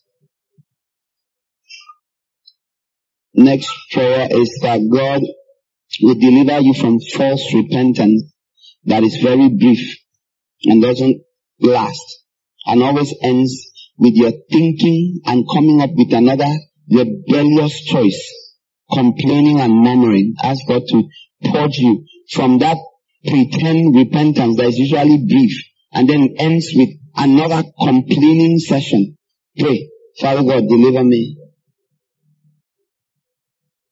Every time I claim to repent and say I'm sorry, then I go back to blaming, pointing fingers, not taking responsibility. Forgive me for this. Cleanse all such wickedness from my heart. The pride that does not take responsibility. Thank you. Thank you. Amen. This prayer is very important.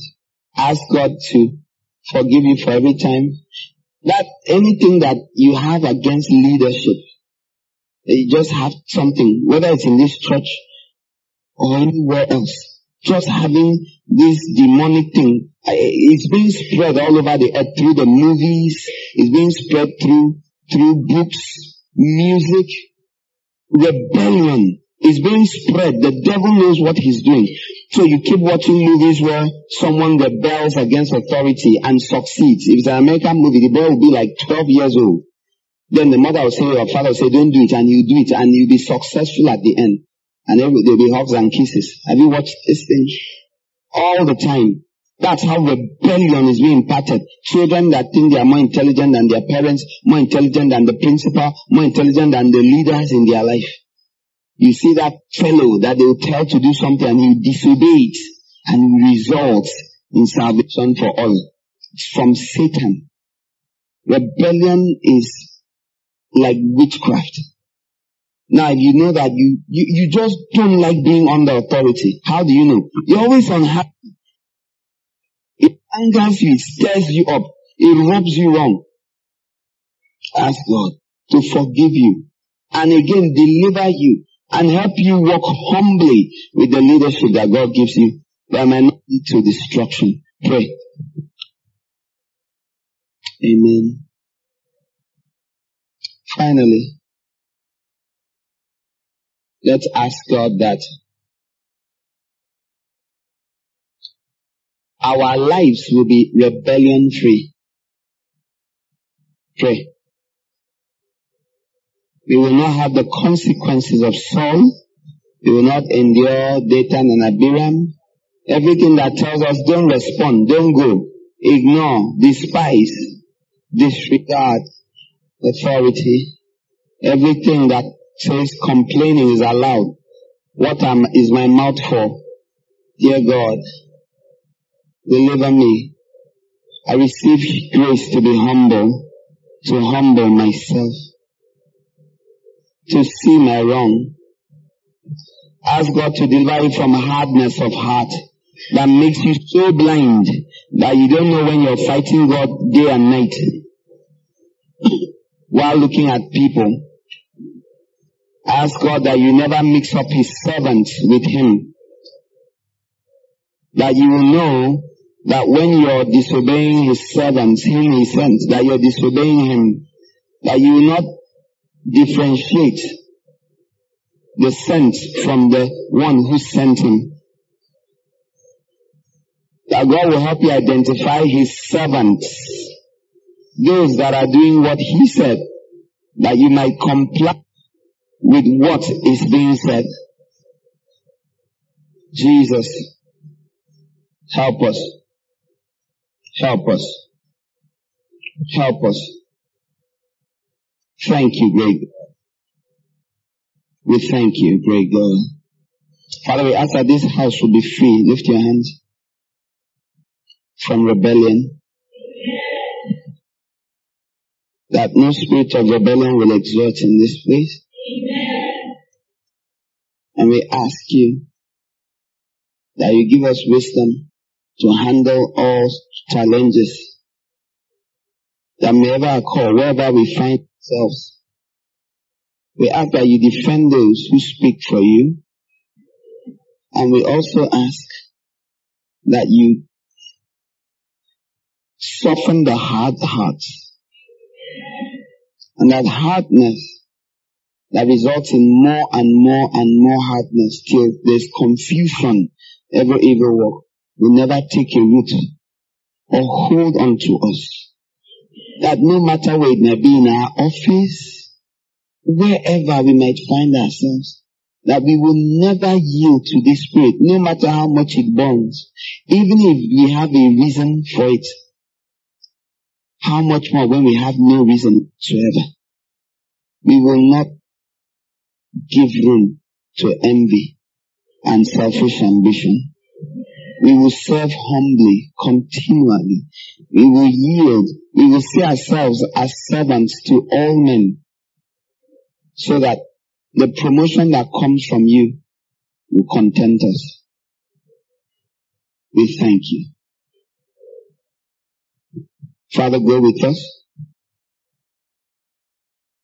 Bless everyone here in the work of their hands, and cause their incense to be accepted. Thank you. In Jesus' name we pray. We pray you receive eyes to see, ears to hear, and an understanding heart.